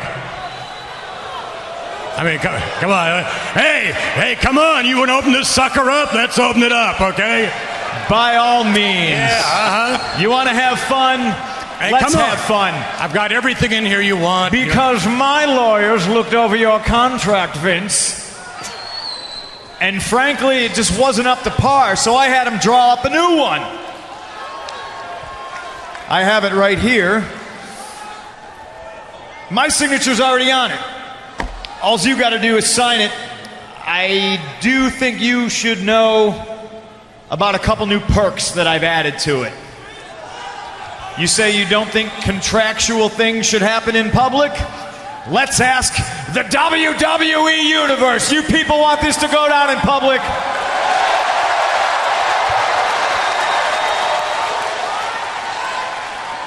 You want to hear a couple new perks?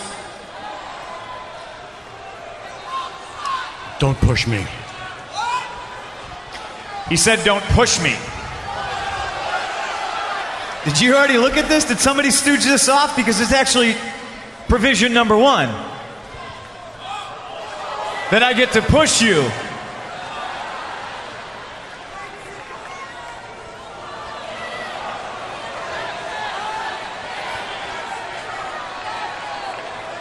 Vince, I'll push you all I want. Vince, I'll kick you in the nuts and you'll smile at me and like it and show me some respect. Because if you don't, I find the nearest paper shredder, I throw this puppy in there, and Sunday, I leave with your WWE Championship.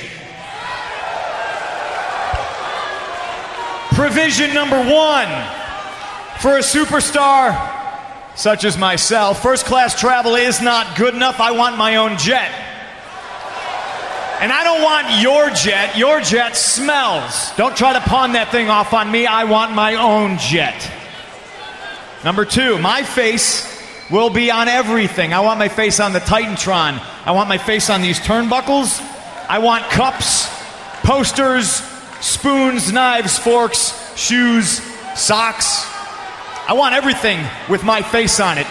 Number 1 thing being, I want you to bring back the WWE ice cream bars.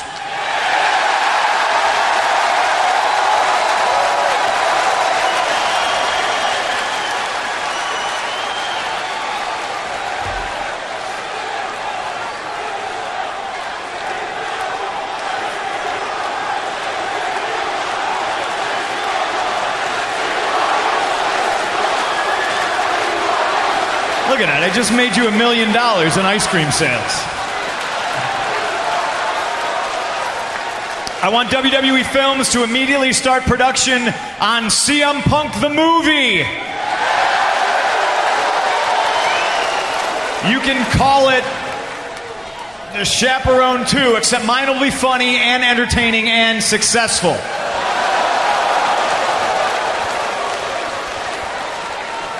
And one last thing, the main event of WrestleMania being John Cena against your buddy Dwayne. That's The Rock for nobody who watches bad Disney movies. Yeah.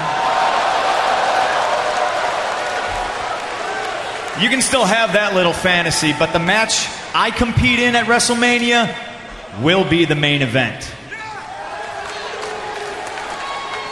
Those are just a few of many new perks that my lawyers have added to the contract. The last thing that this contract states is that you apologize to me. I know Vince McMahon doesn't apologize, right? But you will apologize to me for suspending me last week. You will apologize. Hell, you know what? I'm going to be honest. You're not just apologizing to me. You're apologizing to these people for being one of the biggest hypocrites I've ever seen in my entire life.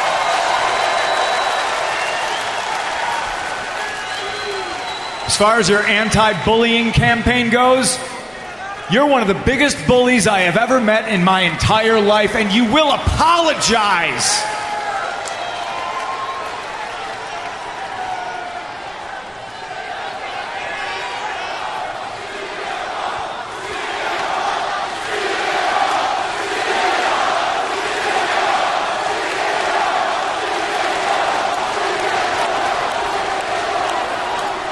I have had friends, very talented friends, work for this company and be unceremoniously fired. They deserved it. They deserved it?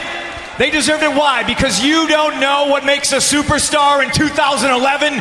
You don't know what these people want?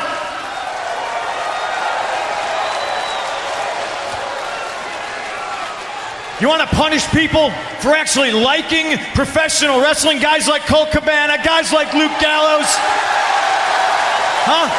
You will apologize to me for them because they can't be here right now and they can't stand up to you and they can't let their voice be heard. I am CM Punk and I am the voice of the voiceless, and you will apologize and you will like it.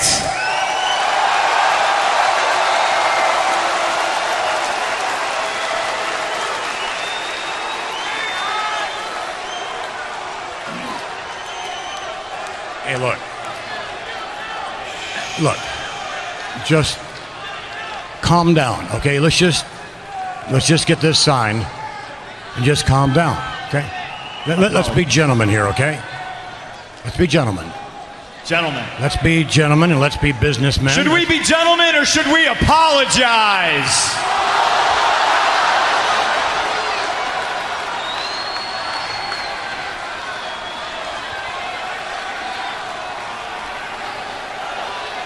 Vince,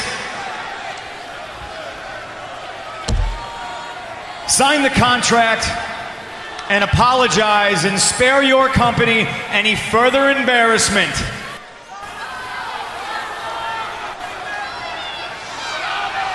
Let's just get this over with, okay? And I mean, let's just, you know, come on. I've eaten a crap sandwich out here.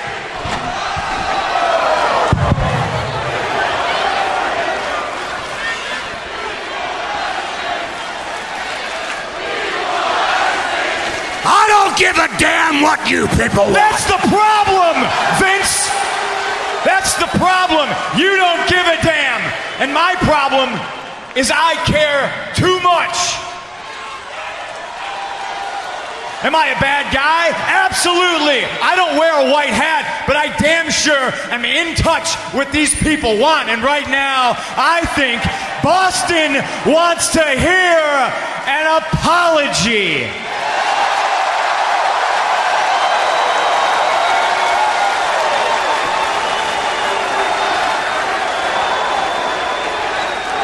Sorry, okay?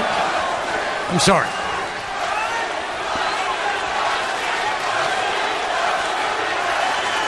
I said I'm sorry. What? I said I'm sorry. What? If there was ever an appropriate time, what?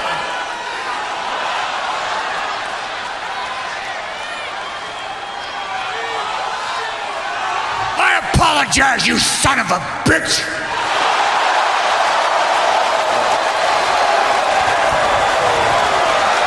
He's better than winning the world title 3 times. Vince McMahon just apologized to CM Punk.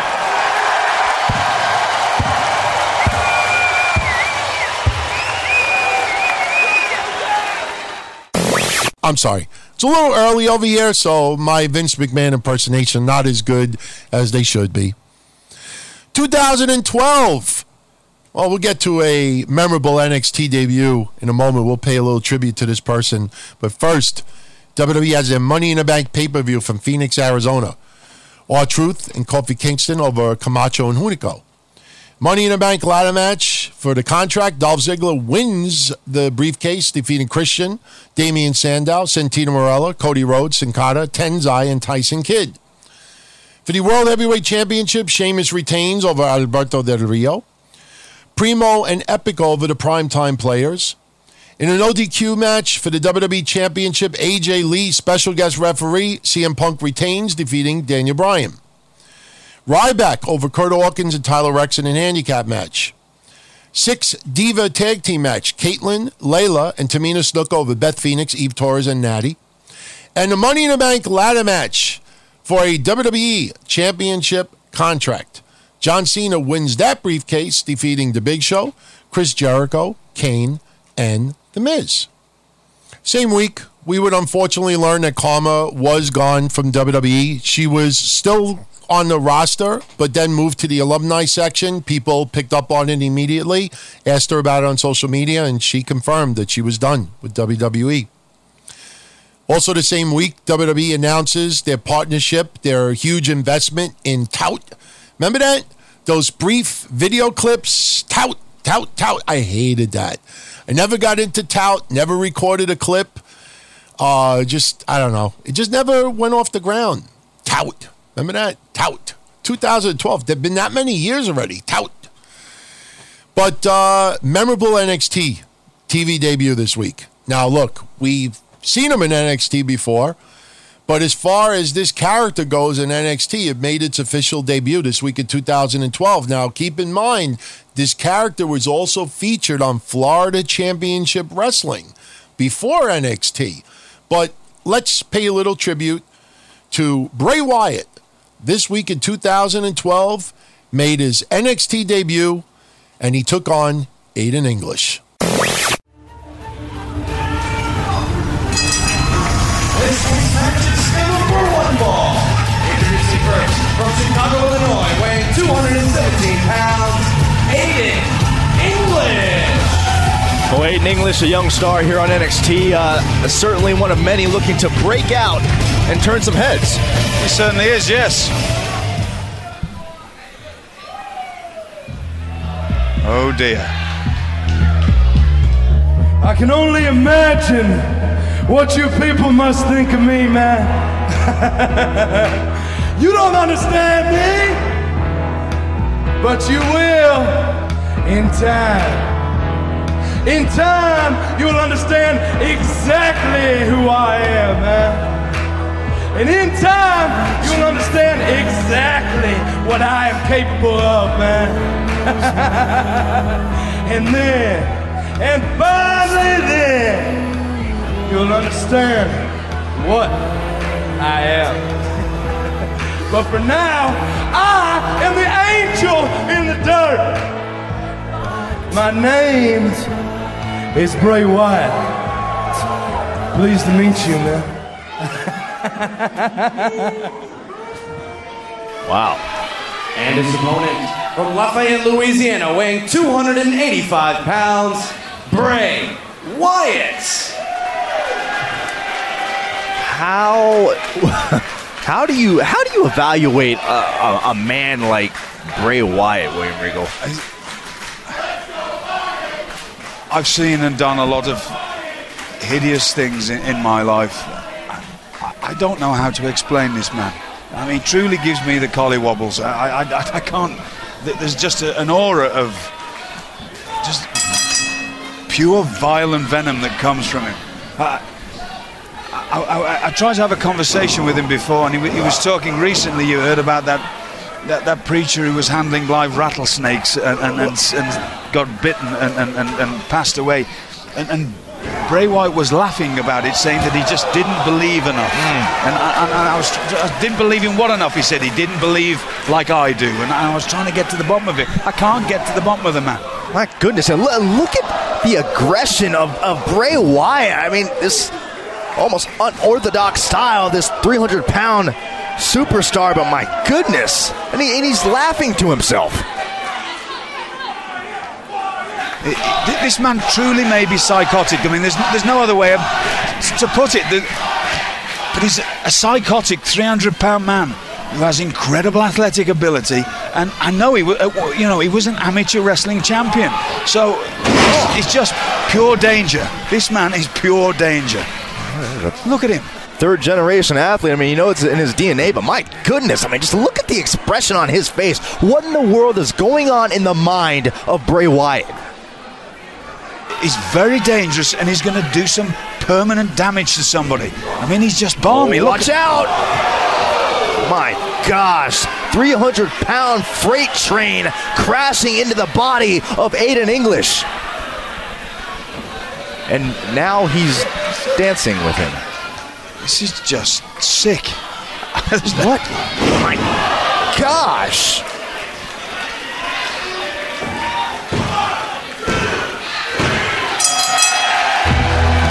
Your winner, Bray Wyatt. Destructive and devastating. It doesn't matter what we think of Bray Wyatt, this young man is going to be a huge star. Well, take a look at how it happened. Full speed ahead, 300 pounds. Bray Wyatt into a helpless Aiden English, and as if it couldn't get any more awkward, he dances with a clearly dazed English before almost proverbially kissing him goodnight. Look at this. My goodness. Unorthodox, unstable, but dominant. Now again, the Bray Wyatt character we saw a little bit in Florida Championship Wrestling before, but this was a pretty big deal. The crowd really enjoyed it. And for a little bonus audio for everyone, let's flash back to a very rare promo that you can't find all that much online. Here's Bray Wyatt cutting a very early promo in that character in Florida Championship Wrestling. Take note of the extreme Southern accent and a little bit of Forrest Gump in his promo as well. I was raised in Lafayette, Louisiana. My daddy, he's a captain of his own shrimp boat. I hated my daddy. He was a mean old man, my daddy. He took an 8-year-old Bray Wyatt and he pulled him out of school. He didn't think I needed to learn with them other kids. But then randomly one day, my daddy, his boat, well, it caught on fire. And it sunk him down into the daggone sea with it. And I went away. I went away for a while. But Bray Wyatt, he told himself how to read. And I started out with C Spot Run, and then it was Clifford the Big Red Dog, and then it was the Good Book mostly after that. And I learned a lot of things. I learned how this world likes to throw away a little white trash peon like Bray Wyatt. And let me tell you something. I ain't no white trash, and I ain't no peon either. I am better than you all. And I wouldn't want to be that guy. I wouldn't want to be that guy, that first guy that has to get in the ring with me, man. I wouldn't want to be you. Because I am going to take pleasure in watching you burn, man. Just like my daddy. Come with me. Time is on my side. My daddy, shrimp boat. We're not done with Bray Wyatt audio. We got something else in a few moments. But first, 2013 Money in the Bank pay-per-view, Philadelphia, Pennsylvania. Tag team match for the tag team titles. The Shield retained the belts, defeating the Usos. By the way, the Shield were Roman Reigns and Seth Rollins. Money in the Bank ladder match for the World Heavyweight Championship contract. Damian Sandow wins the briefcase, defeating Cesaro, Cody Rhodes, Dean Ambrose, Fandango, Jack Swagger, and Wade Barrett. For the WWE Intercontinental Championship, Curtis Axel retains, defeating The Miz. For the Divas Championship, AJ Lee retains, defeating Caitlyn. Ryback over Chris Jericho. For the World Heavyweight Championship, Alberto Del Rio retains over Dolph Ziggler. For the WWE Championship, John Cena retains, defeating Mark Henry. And the Money in the Bank ladder match for the WWE Championship contract, Randy Orton wins the briefcase, defeating Christian, CM Punk, Rob Van Dam, Sheamus, and Daniel Bryan. Matt Morgan granted and receives his release from TNA. We have the anniversary of the WWE Performance Center officially opening. 2014, similar to what we talked about earlier with Karma, Awesome Kong, CM Punk officially gone from the WWE. He was moved to the alumni section, and he would confirm on social media that he was done. Thanked all the fans for the support throughout the years, and he finished up with saying that health and happiness, above all, don't take shit from anybody. 2015, oh, TNA, bless your hearts. Trying to do an invasion angle with Global Force Wrestling. It was this week in 15, if anybody remembers the infamous photo where I actually put a number on. I was bored that day, but a lot of you will remember it. TNA and Global Force Wrestling had a house show at a baseball stadium in Appleton, Wisconsin. The baseball field sat about 5,000 or 6,000 people. They drew a total of 137. And I actually took the time and wrote a number over everybody's head that was in the crowd. Somebody was kind enough to take a massive wide shot from sitting in the boondocks, so you could pretty much see everybody. I mean, look, was it exactly 137? No, I'm sure there's a couple of heads that didn't make the picture, but still, not even 200 fans in a 5,000-seat building. And this was right smack in the middle of Global Force invading TNA. Remember? Jeff Jarrett had possession of the King of the Mountain title, and you had Eric Young make an appearance, basically attack Jeff Jarrett from behind, bring the belt back to TNA, blah, blah, blah, blah. Nobody gave a shit. Same week, talk about momentum, everyone. While TNA and Global Force Wrestling were drawing 150 in a 6,000 seat place, WWE on Raw would have the main roster debuts of Sasha Banks, Charlotte, and Becky Lynch. I think it's safe to say that they've done pretty good for themselves over the last bunch of years. Yes, I've been very critical about Sasha Banks. You know, this is a business. It's an entertainment business. You can't always be on top. You can't always have the, everything shining on you. You know, because things don't go her way, she takes a ball and go home. I don't like that at all.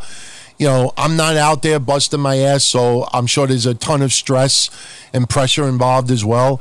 But still, you know, I just never liked a lot of those moves that she did. But hey, there's no denying she is a tremendous, huge talent. One of the bigger, more talented women's wrestlers over the last 10 years, no question. So, yeah, 2015, the Women's Revolution, it breaks loose, Monday Night Raw.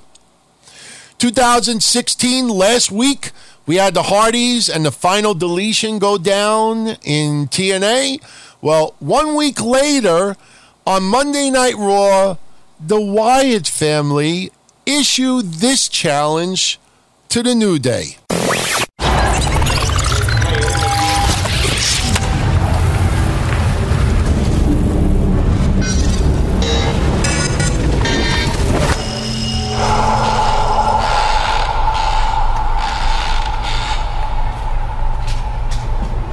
New Day comes from a world that doesn't really exist.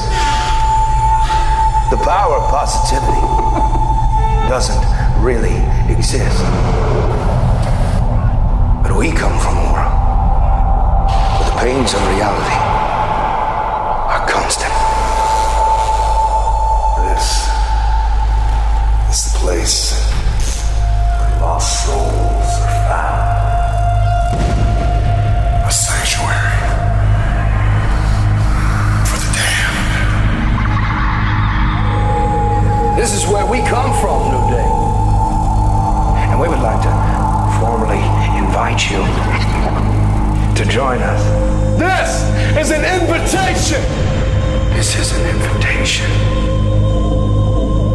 So come on, bring your sunshine, bring your laughter, bring your mendacity, and we will deliver you the truth. It's the power of positivity. It's nothing more than a fairy tale, a joke, a myth, and only fools and children could believe. But fear is very, very real. So come on, New Day. Come on in. The water's fine. Join us. Join us. Join us.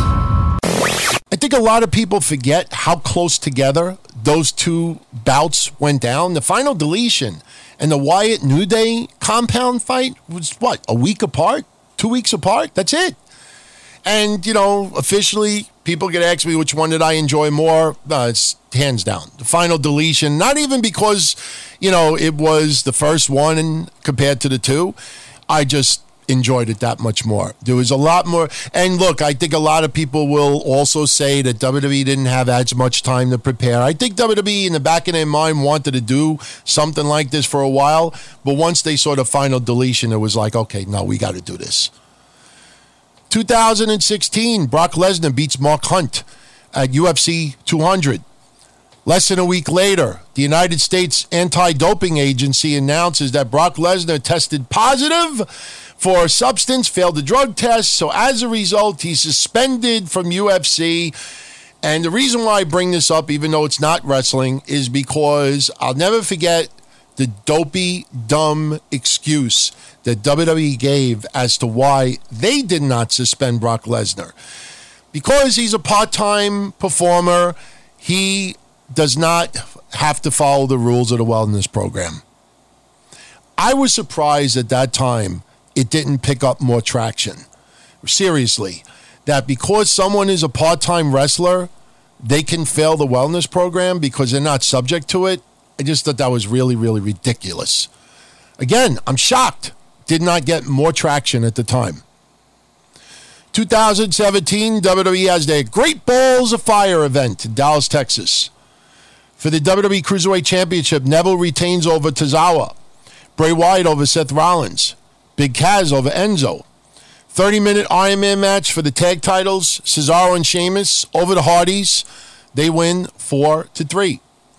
For the Raw Women's Championship, Sasha Banks defeats Alexa Bliss, however, by countout, so the belt does not change hands. For the IC title, The Miz retains, defeating Dean Ambrose. In an ambulance match, Braun Strowman over Roman Reigns. Heath Slater over Kurt Hawkins. And for the WWE Universal Championship, Brock Lesnar retains the title, defeating Samoa Joe. And finally, for this week, 2018, Extreme Rules from Pittsburgh. Dark match, Andrade over Sin Cara. Tables match, dark match, Sanity over The New Day. For the Raw Tag Team titles, the B Team win the belts, defeating Bray Wyatt and Matt Hardy. Finn Balor over Baron Corbin. For the SmackDown Women's Championship, Carmella over Asuka. This was that god-awful match where Ellsworth was suspended above the ring in the cage, and he fucking slipped through the bars. Remember that garbage? For the United States Championship, Nakamura wins the belt, defeating Jeff Hardy. Kevin Owens over Strowman in a steel cage match. You had the Bludgeon Brothers retain the SmackDown tag titles, defeating Team Hell No. Bobby Lashley over Roman Reigns. In an Extreme Rules match for the Raw Women's Championship, Alexa Bliss retains, defeating Nia Jax. For the WWE Championship, AJ Styles retains, defeating Rusev. And in a 30-minute Iron Man match for the Intercontinental title, Dolph Ziggler defeats Seth Rollins 5-4 in Southern Death Overtime to retain the belt. Notable birthdays this week. Those celebrating birthdays who are no longer with us. Happy birthday to Bobo Brazil, The Crusher, The Destroyer, Otto Wands, Ray Hefferman, Steve Druck, Johnny Gruns, Mike Sharp Sr., Bert Asariti, Bibba McCoy, Kayotaka Azuba, Jim White, Ira Dern, Kenny Ackles, Tony Bourne, Chris Cash, not him, John Catan, Bobby Bruns, Les Wolf, Gato Mongol, Oscar Lago, Charlie Strack, Pete Meringer, Jim Gillespie, Alex Karras, Sonny Boy Haynes, Frank Taylor, Elmer the Great, and Chris Morrison. Happy birthday to all of you. Rene Goulet is 87. Mil Mascaras, 77. Hercules Ayala, 69. Jesse Ventura, 68. Ultraman, 67. Billy Jack Haynes, 66. Butch Reed is 65. Dink the Clown, 63. Irma Aguilar, 62. Kevin Nash, Gilbert, and Rocco Valente turned 60. Hurricane Castillo Jr. and Mark Merrow, 59. Chris Michaels and Damian 666, 58. Mike Enos and Jerry Gray turned 56. Akira Katayama is 55. Tom Brandy, 53. Akira Hokuto and Andy Barrow, 52. Johnny Flex and Katsushi Sakuruba are 50. J.R. Lords, 49. Joey Styles, Bubba Ray Dudley, and Flesh Gordon, not Flash Gordon, but Flesh Gordon, are 48. Sean Waltman, Kichiro Yamamiya, Mascara Sagrada, and Mamoru Okochi are 47. Necro Butcher and Todd Myers turned 46. Shane Helms and Gallo Man are 45. Shelton Benjamin, Kara Elizabeth Drew, and Tano Masaku Toba are 44. Kenichi Yamamoto is 43. Brock Lesnar, Urquidia Negra, Miss Gaviota, and Matsuzugo Shimizu are 42. Toby Klein and superstar Steve Fender are 41. Teramazu Ishihara, Tyson Kidd, and EC Negro turned 39. Professor Loco is 38. Jeff Cobb, 37. Heath Slater, Scott Henson, and Carnage are 36. Sami Zayn, Dylan Roberts, Kaio, Jake Christ, and Ayumi Kurihara are 35. Chris Cyborg, Louis Linden, Fox Vineyard, and Davey Vega are 34. Charlie Caruso, J.C. Williams, Danny Casas, and Gus Harlicher are 33. Daichi Kazato, Jimmy Lyon, SB, and Minnie Sharile are 32. Paul Robinson and Bella Ruby are 31. Sam Stackhouse is 30. Ariel Monroe, Robbie Romance, Scotty Essex, Kurt Stallion, Bronco Busick, and Carl Vedricks, along with Hudson Envy, turned 29. Diamante and Jorge Cabrera, 28. Andrew Everett, Holly Hilton, and Sammy Hall turned 27. TJ Sky and Remy Nagano turned 25. And happy birthday to Sazami Takimoto, who turns 23. Notable debuts this week in history. J.J. Dillon debuted in 1962. Trent Beretta in 2004. Vicky Guerrero in 2005. Maris and Layla in 2006. And finally, notable deaths this week. Those who passed away this week in history. Sam Cordovano died at age 88. Ace Friedman at 87. Walter Palmer at 86. Ramon Napolitano, 85. Dara Singh at 83. Emil Dusek, 81. Danny McShane, 79. Masasaito, Glenn Denton, and Dapper Dan died at age 76. Cowboy Carlson at 73. Buddy Wolf and Leo Jensen at 66. Brute Bernard died at age 63. David Valdez, 59. Frank Bronovich, 58. Hilario Ruiz at 53. Laverne Baxter at 51. Shinya Hashimoto and Tom Shaft died at age 40. George Katsinaros at 38. Loco Zandakan at 37. Devil Budokan and Billy McGuire died at 32. And Mickey Sharp passed away at age 25. With that, I bid you farewell for this week in wrestling history. Follow me on Twitter at DonTonyD. The website, DonTony.com. Email me, DonTony at DonTony.com. Facebook.com/DTKC Show. Remember, we have the Discord page that is just up and running and active 24/7, 365, and that's not a gimmick. And as always, if you like what we do and you want to help support the shows, help us keep these bills paid, the lights on, it's not a catchphrase. Trust me, many times we were almost forced to go completely subscription-based. Consider our Patreon page, patreon.com/DonTony. You could sign up for as little as $2 now.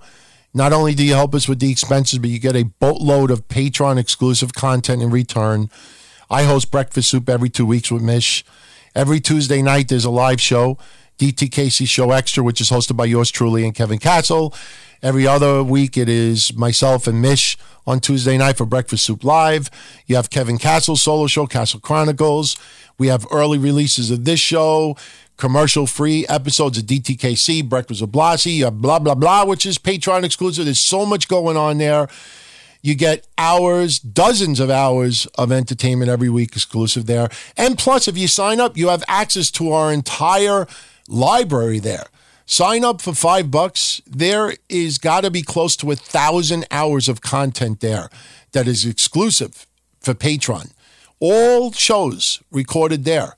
So you have tons of footage there. It's our way of saying thank you for supporting us.